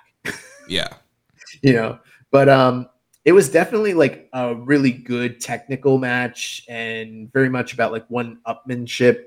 It didn't feel like Zack just ate Michael Oku alive or anything like that. It was pretty fun, but it did kind of drag just a bit. They went just shy of 25 minutes, and I don't know if I need a 25-minute physical chess match between Zack Sabre Jr. and Michael Oku, even though I feel like maybe also I'm a little spoiled on these faster-paced Zack Sabre TV title matches, Mm-hmm. There were some really cool counters and things like that, but they kind of teetered, for my taste, on the line of doing the first 5 to 10 minutes was too slow, and then once it got going they did too much, and it was the tones here are really off. At the end of it though, Zack Sabre ended up winning very definitively and kind of just gaining control and making it clear that though Oku's good, he's not on my level. And there were some really great dramatic near submissions at the end, but for me, I'm at the point where I don't think Zach's going to tap out to anything. Yeah. So it's hard for me to like believe in as good of a seller as he is and as intricate of a submission someone puts him in. Like, I don't think he's going to get tapped, you know? So that kind of sucks the drama out a little bit for me. A lot of people would probably call this a grapple fuck match. So it really kind of depends. And especially like with a guy like Michael Oku, you would normally expect him to do a lot more high flying and stuff like that. There was a lot less of this than you would have expected. There's some good fighting spirit spots, but I'd probably go like, I'm probably lower on this than most people. I know Dave went 4 1/4. I'm probably like 3 3/4. That's just my personal taste. And, you know, I like the graps, so I don't know. All right. Then for recommended match of the week, you chose Young Bucks versus Okada and Ishii from the 2018 Australia tour. And this was a really fun matchup. I would classify this as a house show. Yeah, a Young Bucks house show matchup, which is still great. But when you've seen a ton of Young Bucks matches, you know, Josh, we've seen some Young Bucks house show stuff. Like, they're going to do all the big spots and they're going to be funny and do the, you know, do something cool, Nick, and like they're gonna do all the talking, all like the Lucha Libre and all the kind of the cool, Lucha Libre. Yeah, all their kind of cool, funny spots, which is fun. I love Young Bucks, but if this was on a bigger stage, on a bigger show, it'd probably be a better matchup. But these guys are out here. It's Australia. They're having fun. You know, they're good friends with Okada, so there was kind of like a lot of fun interactions. And Okada, you know, working on the too sweet fingers to as his body work for the match. And Ishii was no nonsense with those guys coming in, you know, bulldozing all those guys. And, you know, a funny comment by Nick is like, maybe we should work heavyweight after he took down Ishii. But really fun. Like I said, Young Bucks house show style matchup, hitting all the big spots, you know, going for the Meltzer driver, more bang for your buck. But ultimately, it was an Okada rainmaker that put the Young Bucks away, and Okada and Ishii won. Nice. Yeah, keep in mind that was their first match wrestling heavyweights in the company. Well, I mean, not technically, but like that was like their first like foray into the heavyweight division. Yeah. All right, what you got for excursion match of the week for this week? Let's do that Suji world heavyweight title match down in CMLL. All right. And then for the recommended match of the week, we're going to go back to 2012, Best Super Juniors, the Bastard Pack versus Jushin Thunder Liger. That match sucks, bro. It does? I'm just playing. So, Tony, before we get out of here, obviously we've had you doing reviews. We've had wrestlers on the show before, but we've never had a wrestler do a review with us before. So that's really cool of you. But glad to be the first. Is there anything that you want to, tell the listeners, where you're working, how they can find you, what you got cooking up, anything like that? I mean, right now we're trying to break into the Northeast. I did some CZW earlier this year, and Fabu's been a mainstay at CZW. So we're trying to branch that out to like New York, New Jersey, try and take over that area.